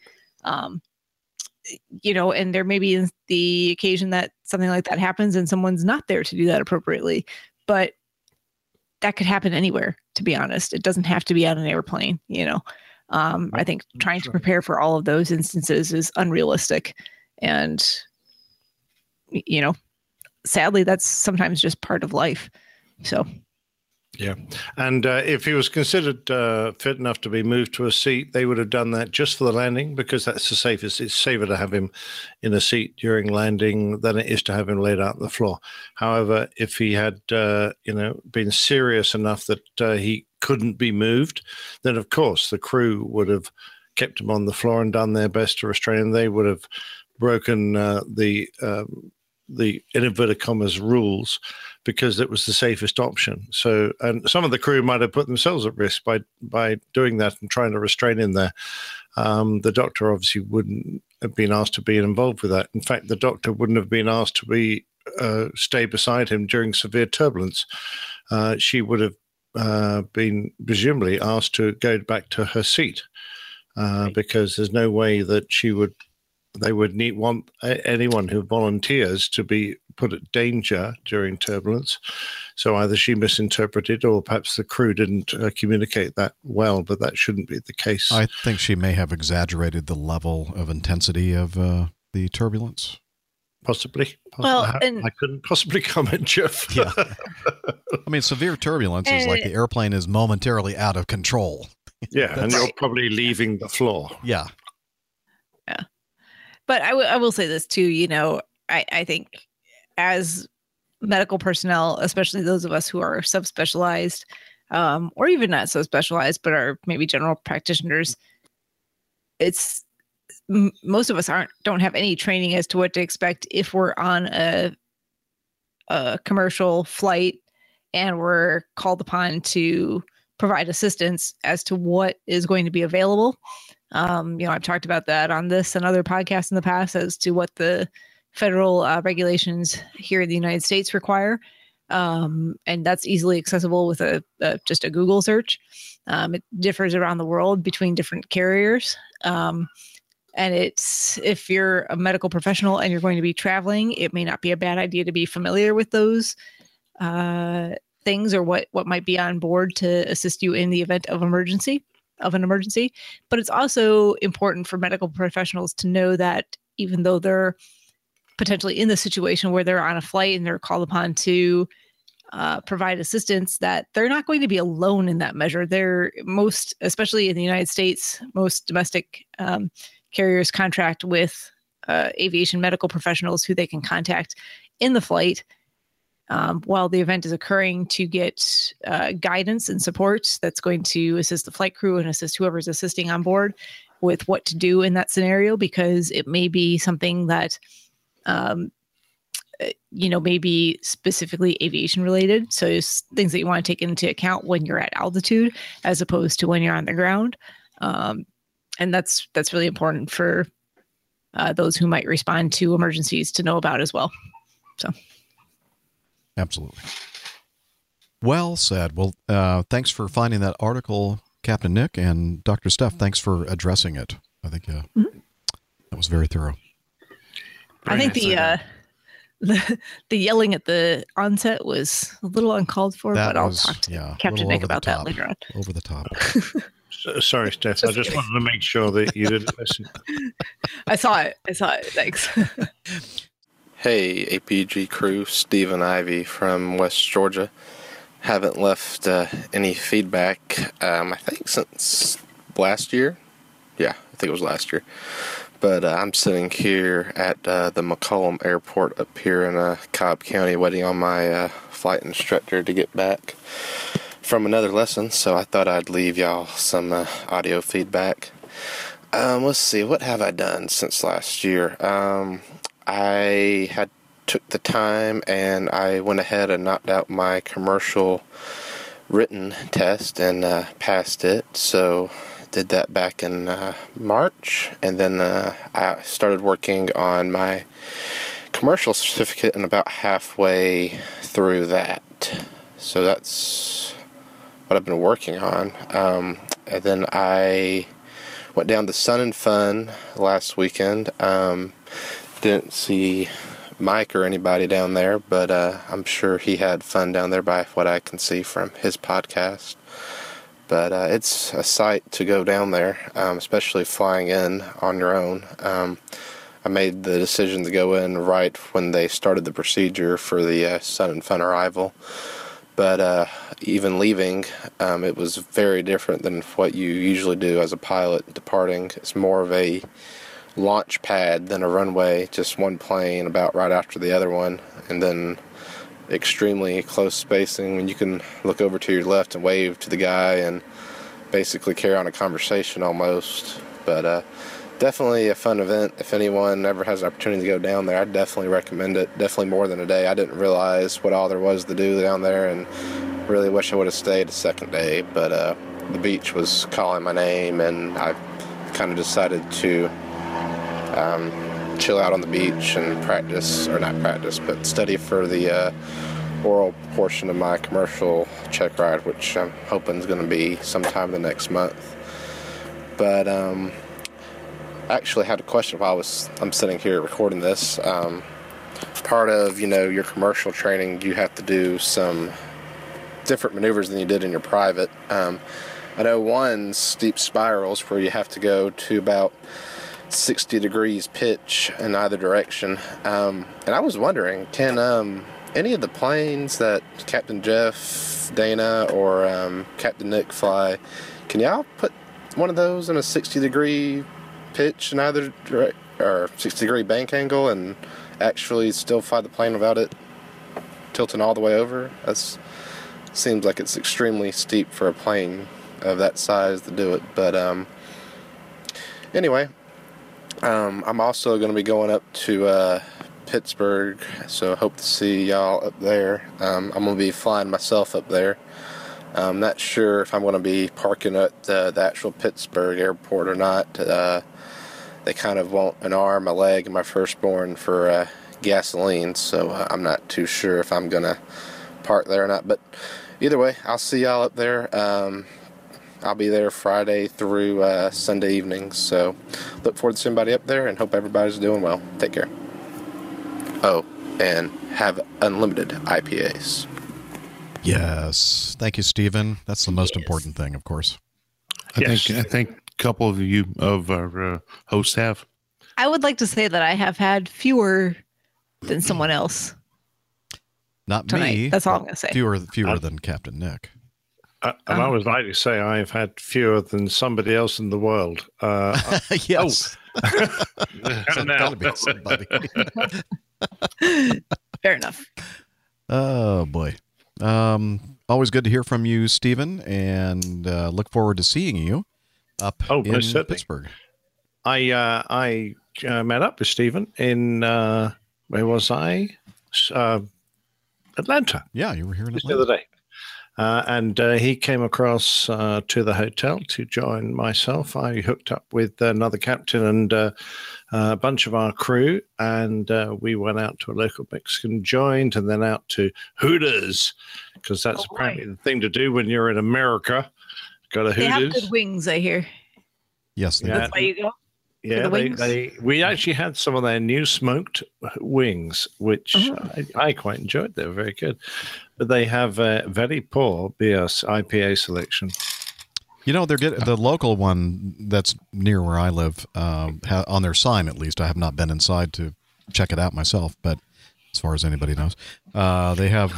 They said there's something about our, check out our new craft beer selection. So I think they're finally acknowledging that people, they need to up their, their game. selection, up their game. So that means they have Blue Moon now. Yeah, probably. Killian's Red.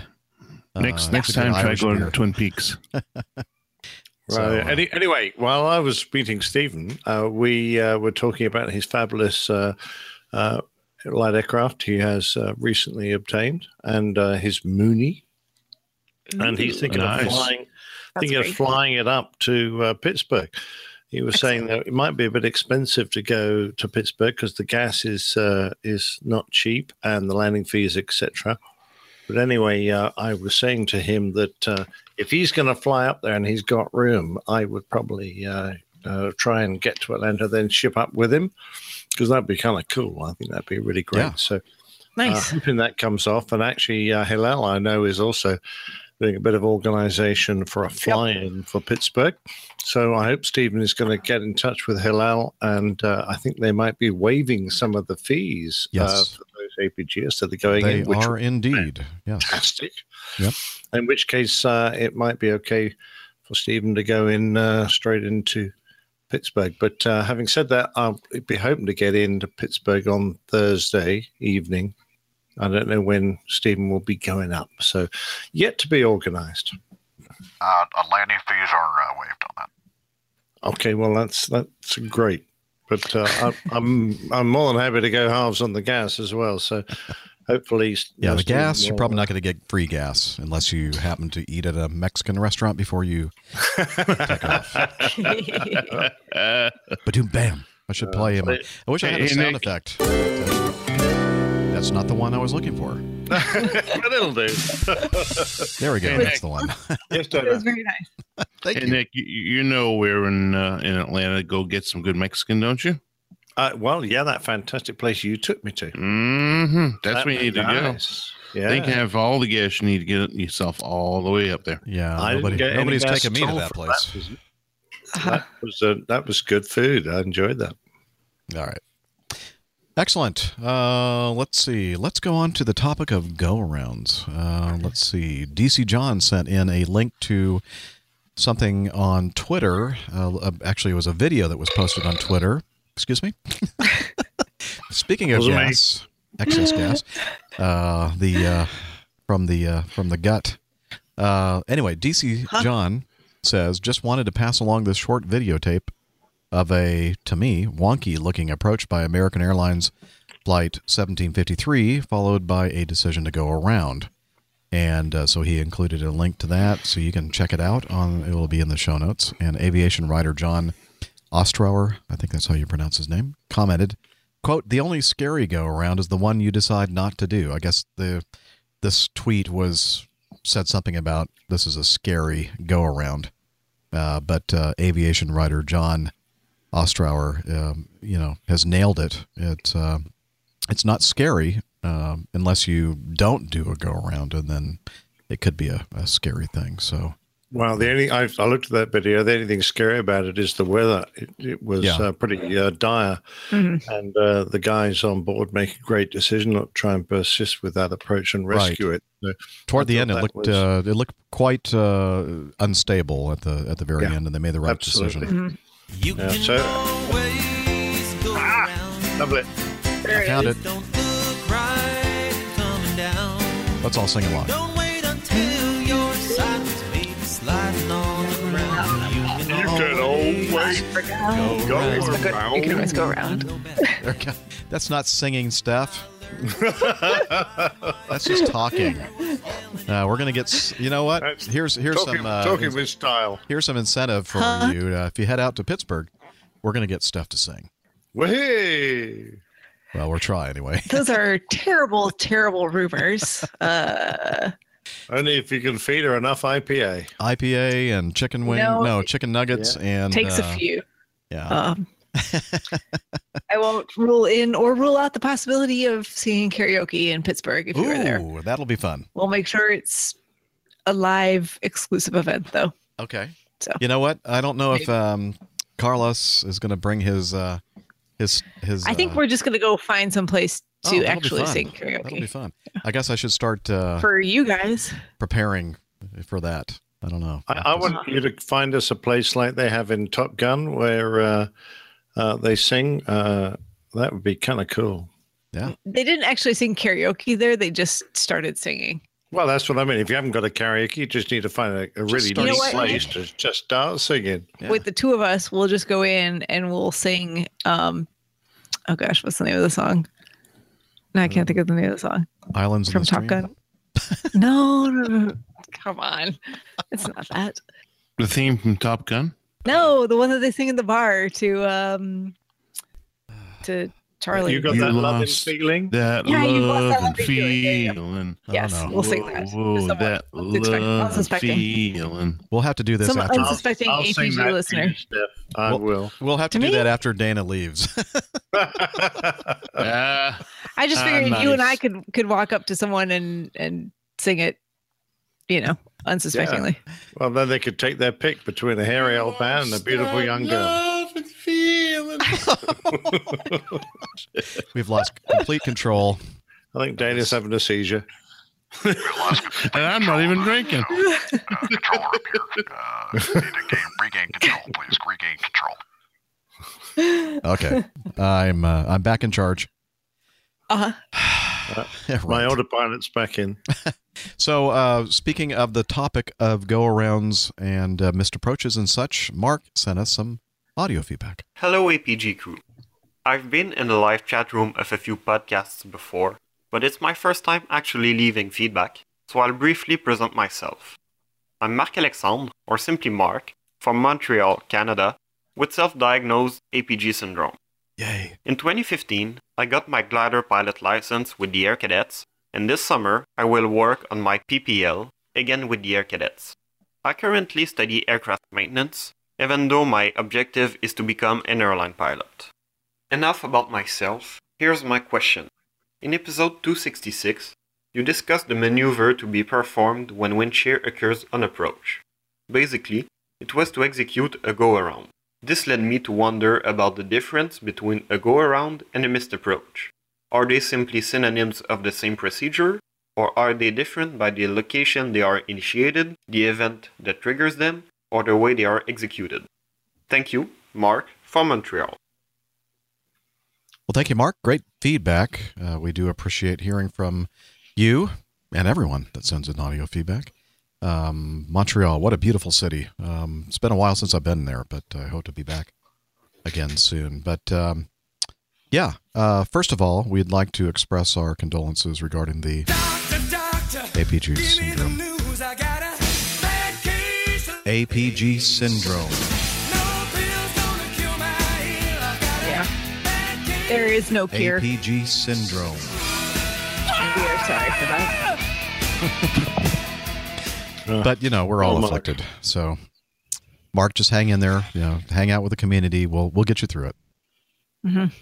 But that's a great question because it seems that to the person that's not in this profession that we seem to use these terms almost, in the same way. And so who would like to tackle what is the difference between a go-around and a missed approach?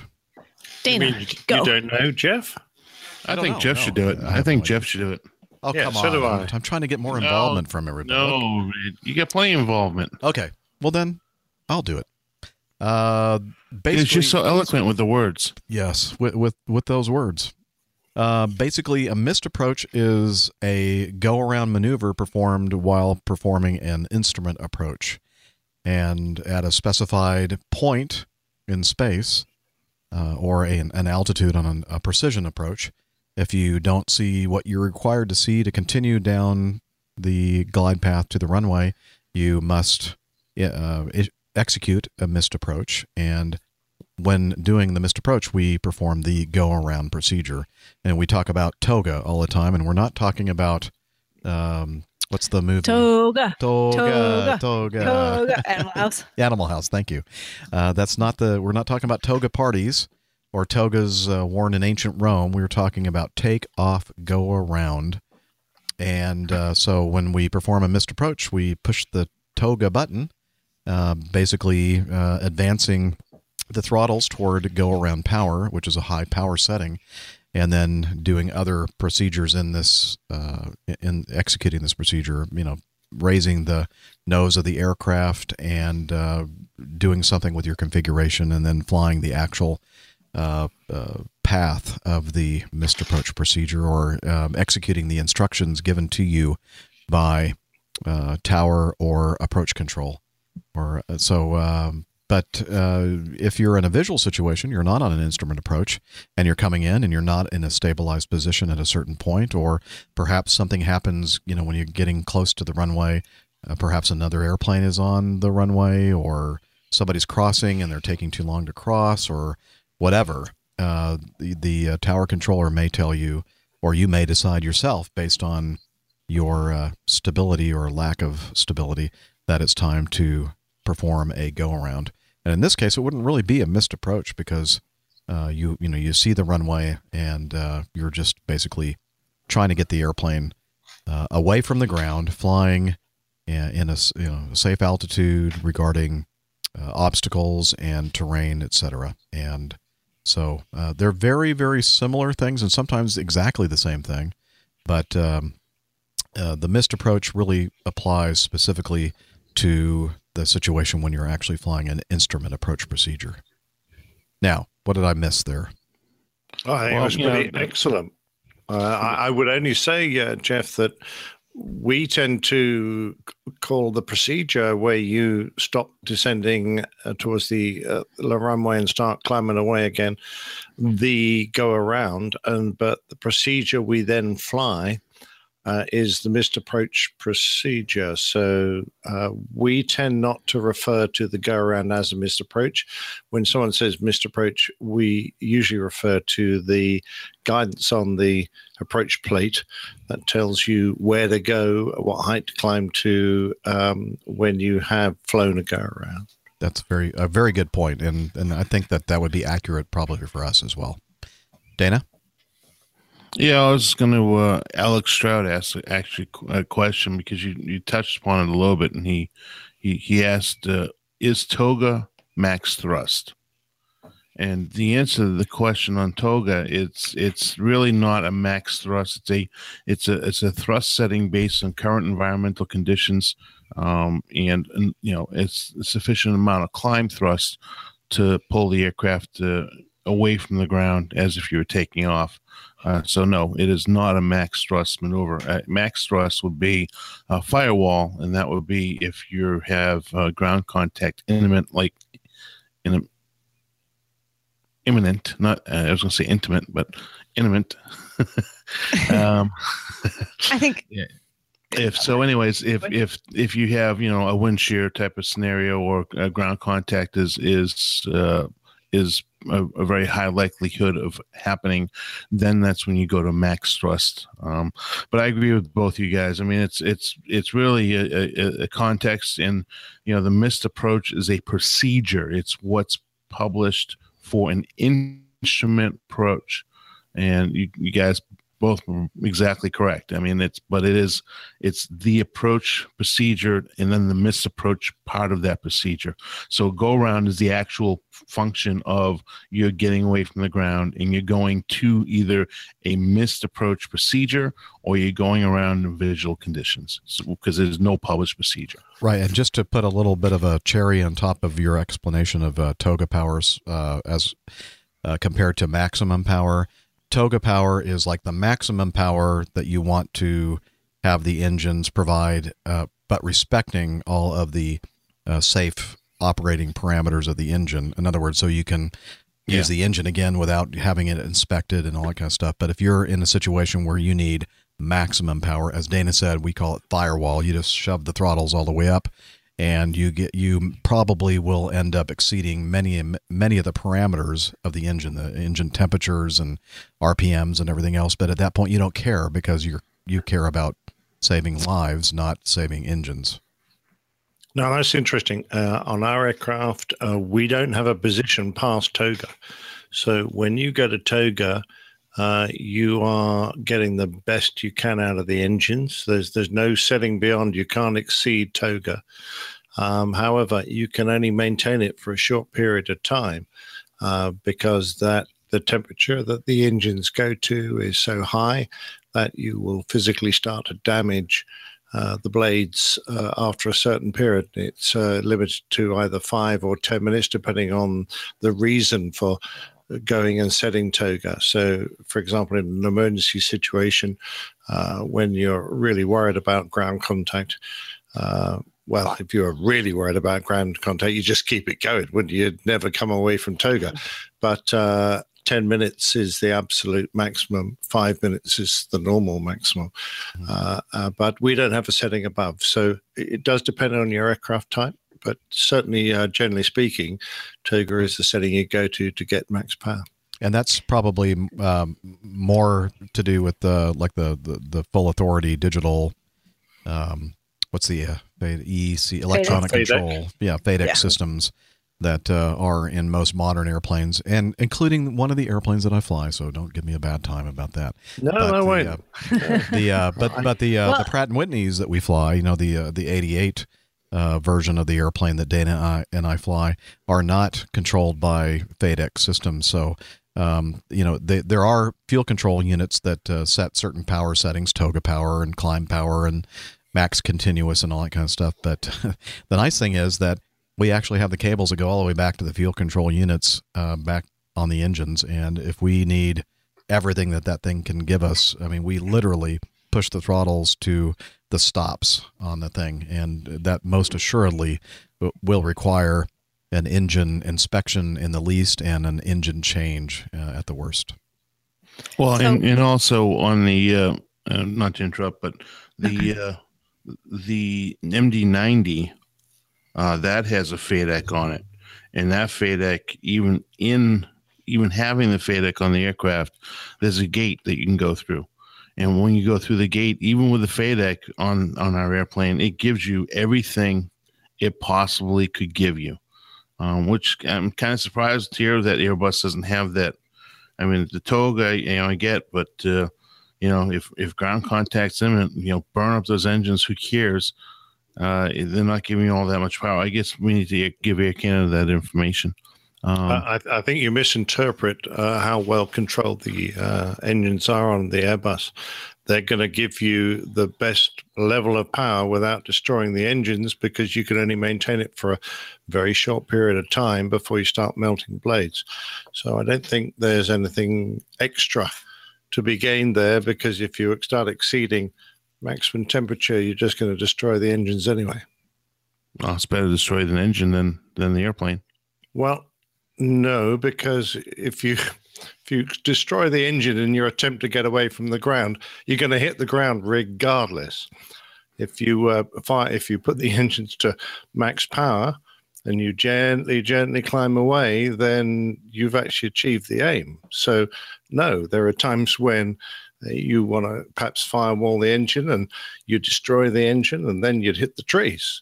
There are times perhaps when you select TOGA, the engines would give you the best they possibly could and you miss the trees. So I don't necessarily agree with that. In general aviation aircraft, if you're going to go around, it generally involves moving the throttle or power to full power. So there you go. At least for, the amount of time that you can sustain that at. So, the bottom line, of course, to all of this is knowing, when it's time to go around, and then knowing go around if it don't look right coming down. I just wanted to play that Don't again. wait until you're I know you did. sliding on the ground. You can always go around. Okay. And know your aircraft. Okay. I'm sorry. Oh, I interrupted mid-sentence. Sorry, Steph. It's good. You'll have to slap me once we see each other. Okay.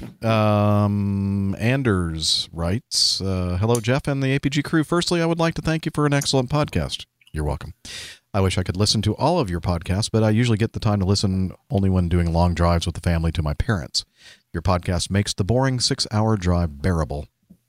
I wanted to give you some feedback on the United passenger who got kicked off the flight, or maybe rather dragged off the flight. But first, I would like to describe my work. I'm not in aviation or law enforcement, but I work in a field that shares one thing with law enforcement: child services, where I work as a child welfare officer. The thing I share with law enforcement is my work is completely governed by laws. I don't have a big problem with the actions of United up until they try to blame the passenger, and do not have a big problem with the passenger's actions either. But I do have a gigantic problem with the law enforcement officials. Here's how I look upon what happened. The passenger bought a ticket, boarded the aircraft. When no one wanted to voluntarily leave the aircraft, the airline did what they are entitled to do. They pulled 4 random passengers off the flight. Well, random in quotes. The passenger, who probably hadn't read the fine print, nobody does, refused to leave the flight, believing he could do that, which he couldn't without violating the contract. The airline then, when he still refused, called the authorities to get the passenger off the aircraft, as they believed he was in a breach of the contract, which he rightly was. So here's my problem.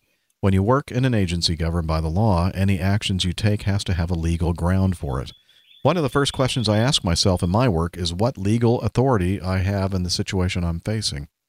So I think the proper way this should have been handled is the law enforcement agents would have arrived, listened to the airline representatives, then listened to the passenger.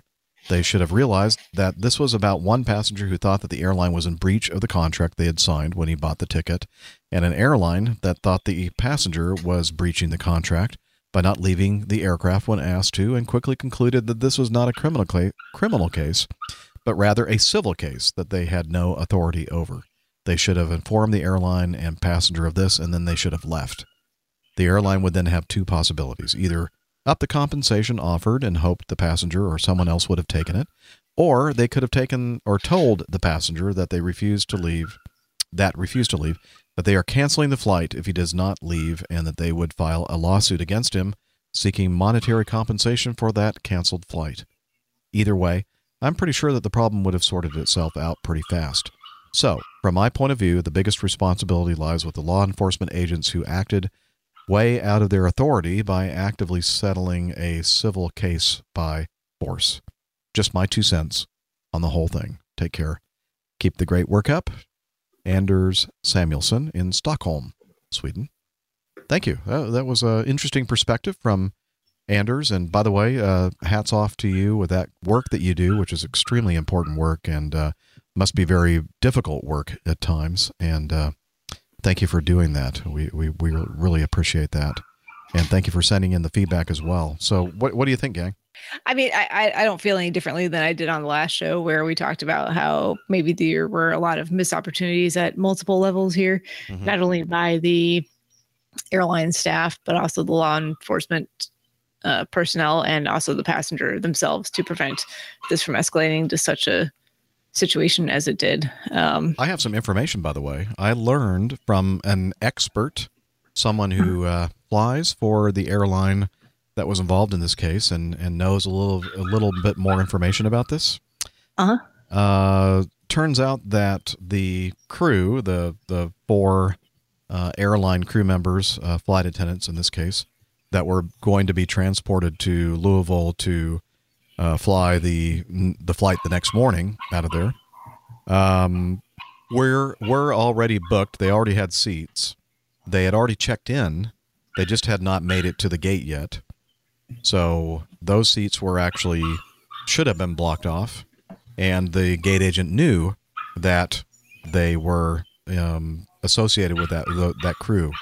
And as is the case with many airlines, the emphasis on on-time departures came into play with this gate agent, and she thought, or he, I'm not sure if it was a he or she, the gate agent thought, okay, well, there's no way they're going to make it, even though I can see that they're checked in. They're not here yet, so I'm going to release those 4 seats, and I'm going to go ahead and allow some of the people here those seats, allow them to take them seats. Well, guess what?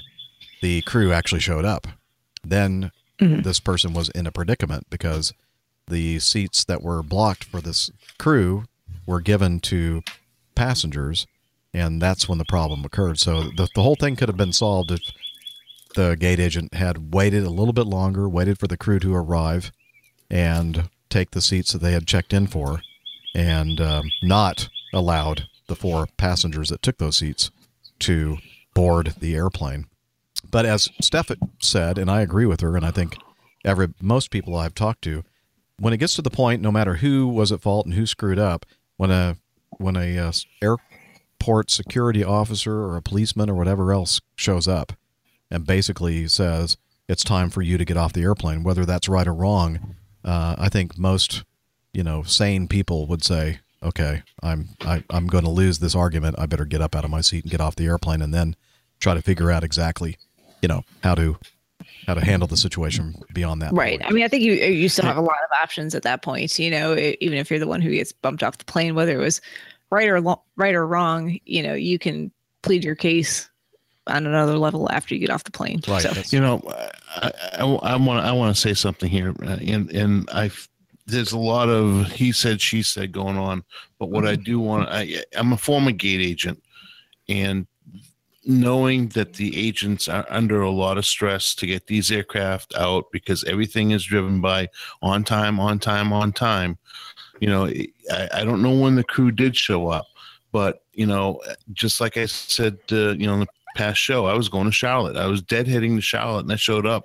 We showed up quite literally 5 minutes before the aircraft was going to push back from the gate because, we were late inbound. The gate agent took our seats and canceled them, and had no way of giving us back the seats without us going through crew scheduling and getting that whole thing taken care of that way. So the gate agent is at fault here to a certain extent. However, becomes a point where they have to take the seats, whether it be a paying passenger or a non-revenue passenger or a crew member, because they have to get the aircraft out, and they have people at the gate that are trying to get on the flight. Right. So the gate agent is the villain here, when really it's what we always talk about. It's communications. Nobody let the gate agent know, or operations say, hey, listen, this crew's coming in on this flight and they need to be on this airplane, and let them know, and let the gate agent know when they're coming in, because normally gate agent can pull it's a downline connection manifest, and so they can look at their flight and know who's coming from where at what time for their flight. Well, there's no way they can do that for crew members. They just they can't pull that type of report. Right. Not that I know of. And so, in contrast to the flight I was on last night, where coming from Houston to Charlotte, we had about a gazillion, no exaggeration, pre-boarding / wheelchair passengers getting on the plane, including 3 that were on a flight that were delayed, and they were going to be the last people getting to the flight. But because these were, they weren't crew members, they weren't coming last minute, the gate agents knew about them, they actually blocked off a row of seats in the front of the aircraft for them so that they could get on the flight, which I thought was interesting. Well, and that's exactly my point. Yeah. I mean, they knew that they were coming. They know what type of assistance they might need. They know how far the gate is away. And they knew they were going to make it. It wasn't like they were going to make it. It wasn't a surprise. It was a surprise. And then the crew members walk up, and, well, that's a surprise because he had no idea. And even to complicate even things more, we may be talking about 2 different airlines. We're Right. talking about a regional carrier that may have not been talking to United, who sent the crew. Exactly. Or it might be another regional carrier that was deadheading on another regional carrier. No, it was no communication. It was. We do know that it was a regional. It was the regional airlines crew, flight attendants. Okay, so it was Republic crews. Yeah. Okay, well, but still, and it was United didn't- mainline United agent. Okay, so we do know that. But all right, so even being said, it's still, well, see, now if it's a mainline United agent, they don't necessarily have the communications with the regional crew scheduling, crew tracking that's handling. Same thing like if you had we have Acme agents working the ASA flights, right? So they don't necessarily know what Acme crews are coming, and vice versa. So there's a lot of things here. But basically, we hit it last week real hard. I'm just really kind of stepping in and saying, listen, it really isn't all on the gate agent, because they don't always have all the tools. And in this case, more than likely, he or she did not have the tools. Yeah, so I think we can all agree that it was the gate agent's fault 100%. Okay. I'll see you guys later. Have a good night. Yeah, I'm out too. Good night. I'm just kidding. Disregard what I said earlier about having a little piece of the blame, you know. I'm just kidding. Who cares anymore? Let's go on to something more happy. United do. Have their share price recovered yet? Oh, I'm sure it is. Nobody even remembers this incident because we're talking about the couple that was on their honeymoon now. But we're not going to talk about it because we're going to move on to Jeff in Minneapolis. He said, I just wanted to publicly congratulate APG community member 402 Phil on being hired by Acme Jr. Can we say SkyWest? Yes, we can say that. He will be based at Minneapolis St. Paul, flying CRJs, the only plane less advanced than Captain Jeff's Mad Dog. That was not fair. Yeah, good job. Yeah. Well done. This is a second career for Phil. He has been buzzing Montana mountains in a Cessna 402 building time. Now he gets to fly from home. So from the Airline Pilot Guy crew, we'd like to say congratulations. Good job. Congratulations. 402 Phil. Good job. Great. All right. Getting close to the end of our 3-hour period here. Let's see. What do I want to do before we finish? Let's do John Brown. He said, Dear Captain Jeff, Captain, our crew and APGers, greetings again from Ontario, Canada. My last feedback was eons ago. Somebody look up exactly how long ago that was. I live just north of Toronto. Yeah, the Eon. It's an atmospheric level near the mesosphere. Okay. No. It's a period of time. Hold on. Okay. I live just north of Toronto and realized too late that you were in town for a short visit last month. Sorry I missed you. Yeah, I'm sorry I missed you too, John. Anyway, my wife and I recently flew our Cicada Trinidad. Is that right? Cicada? Or cicada? Cicada, maybe. Never heard of that. Trinidad. Sure. Down to Key West to visit friends there for a week. And on the way, we visited or passed many of your frequent destinations. Greenville, GSP, Jacksonville, Melbourne, Greensboro, North Carolina. We passed Asheville, but unfortunately could not stop to sample the IPAs. On the return trip, our route took us over runway 10 at Savannah, but I did not know about the graves mentioned in a recent podcast. I did manage a picture of 2 Acme Mad Dogs lining up, though. On the last leg into Canada, our flight took us right over Pittsburgh International, so I took the opportunity to grab a shot. And he said, see the attached photo. So I'll put these photos that he included in here in the show notes. And he says, I've already booked a parking spot with the FBO for the Wings Over Pittsburgh show. And I booked my room at a local hotel, so I look forward to meeting you all in person. I love the evolution of the show with your able co-hosts and is it ribaldry? How do you pronounce that? RIBALLD. I deferred to Nick. Nick. Ribaldry? I think you just made that up. No, I've heard the word. I think I've read it. Ribaldry? Sorry, John, I'm messing that up. Okay. I have a bachelor's of arts and took English and literature classes, and I have no idea. I'm sorry. Okay, we're going to find out right now. I'm trying to find that because there's all the photographs and there's at the bottom. There's text at the bottom. At the bottom. Ribaldry. Ribaldry. Let's see. That sounds reasonable to me. Ribaldry. Yep, you got it. There you go. Ribaldry. Ribaldry. And then the next one. Ribaldry. Bandinage. Oh, wait a minute. I'm not there. Let me get back to my Evernote. What is it? Badinage? I don't know. I was asking. Riddlery. I know the last one. It's hilarity. And hilarity. Definitely have hilarity. I think John is doing this on purpose. He's going, I'm going to throw some words in that he's not going to be able to pronounce. Ribaldry, badinage, or badinage. Badinage. I think it's badinage. Go on, give us a quote. Give us a. I'm trying to get it here. Here we go. Pronunciation. And here we go. Badinage. Badinage. Badinage. Can we not have a Frenchman say it? Can we have an Englishman say it? I don't think I can specify that. Okay. So, and Nick does might be fighting words. Badinage and hilarity, Yes, they are. which frequently ensues. You know what I should have done? I should have just taken that whole sentence out. John, but John got us. As an expat Scot. Oh, no wonder he's a Scot. I can particularly appreciate Captain Nick's wry British sense of humor and his plain tales, which are outstanding. Best wishes. What a nice chap. I like this chap. John, I figured you would. John Brown. He is the flying family doctor. And Hang on a minute. I just like his airplane that he drew at the bottom. Yeah, I love that. It's an Wasn't John Brown the member of Queen Victoria's household that had a rather naughty relationship with her? I don't know Mr. anything John about Brown. that. And he was a Scot as well. And he used maybe to he's keep related. things under his kilt. He did what? I'm sorry? He used to keep things under his kilt. I'm sure he did. Queen Victoria was very interested in. Things in quotes. Oh, okay. Things. Exactly Well, right. you know, Hey, it's a set. so a definition of an eon. I've got a couple Oh, definitions. please. Thank you.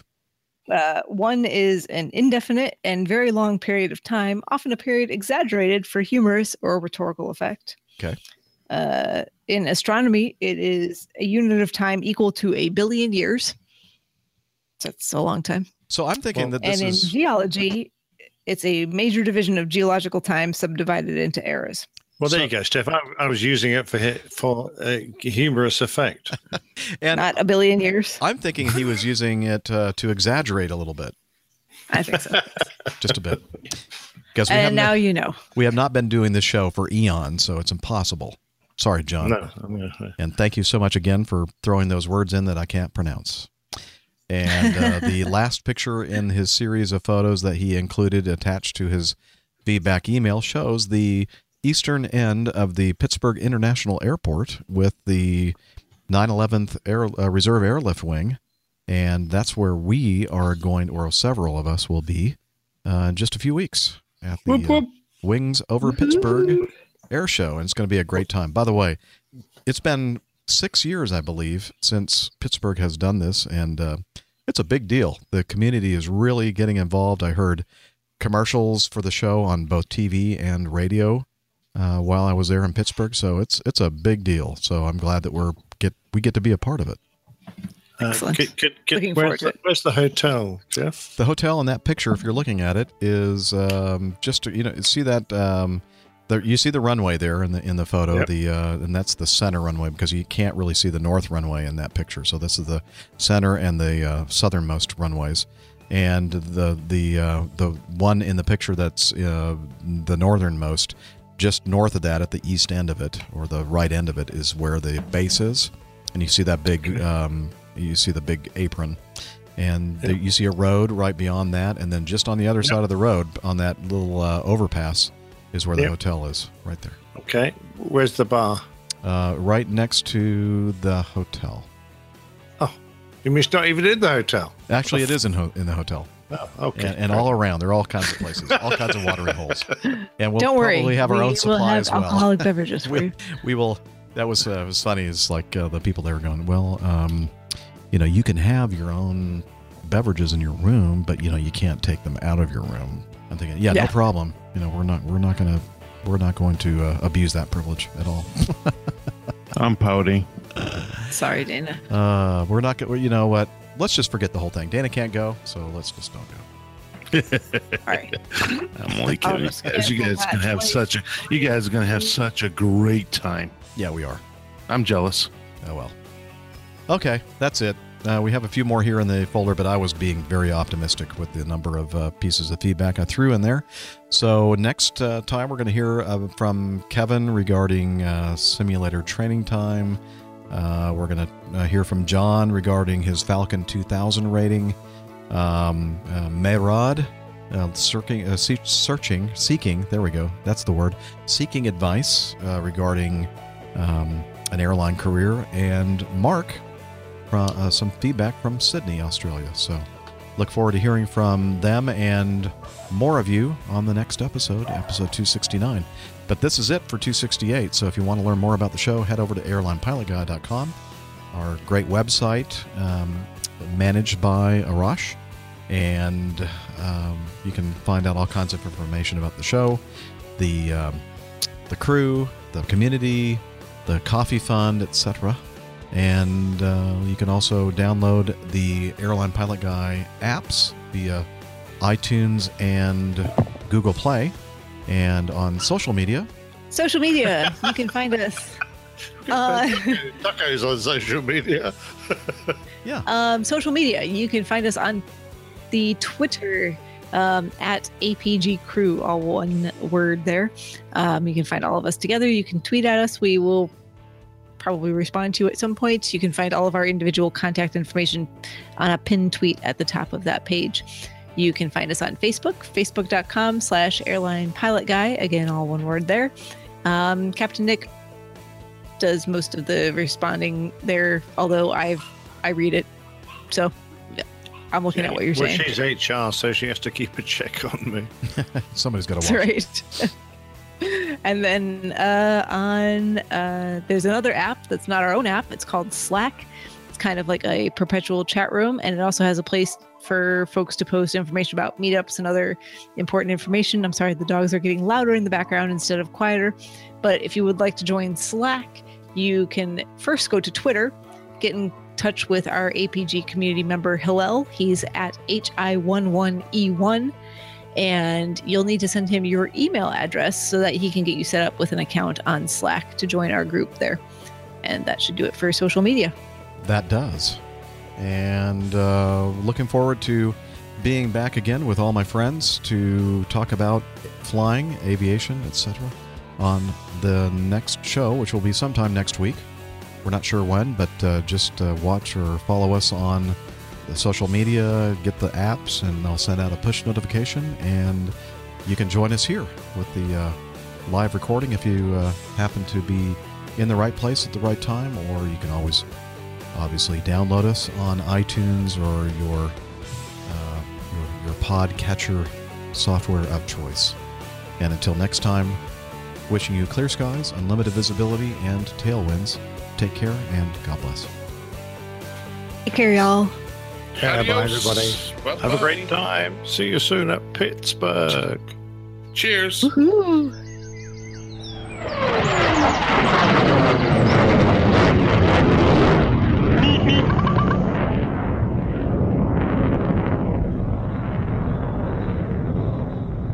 Good day.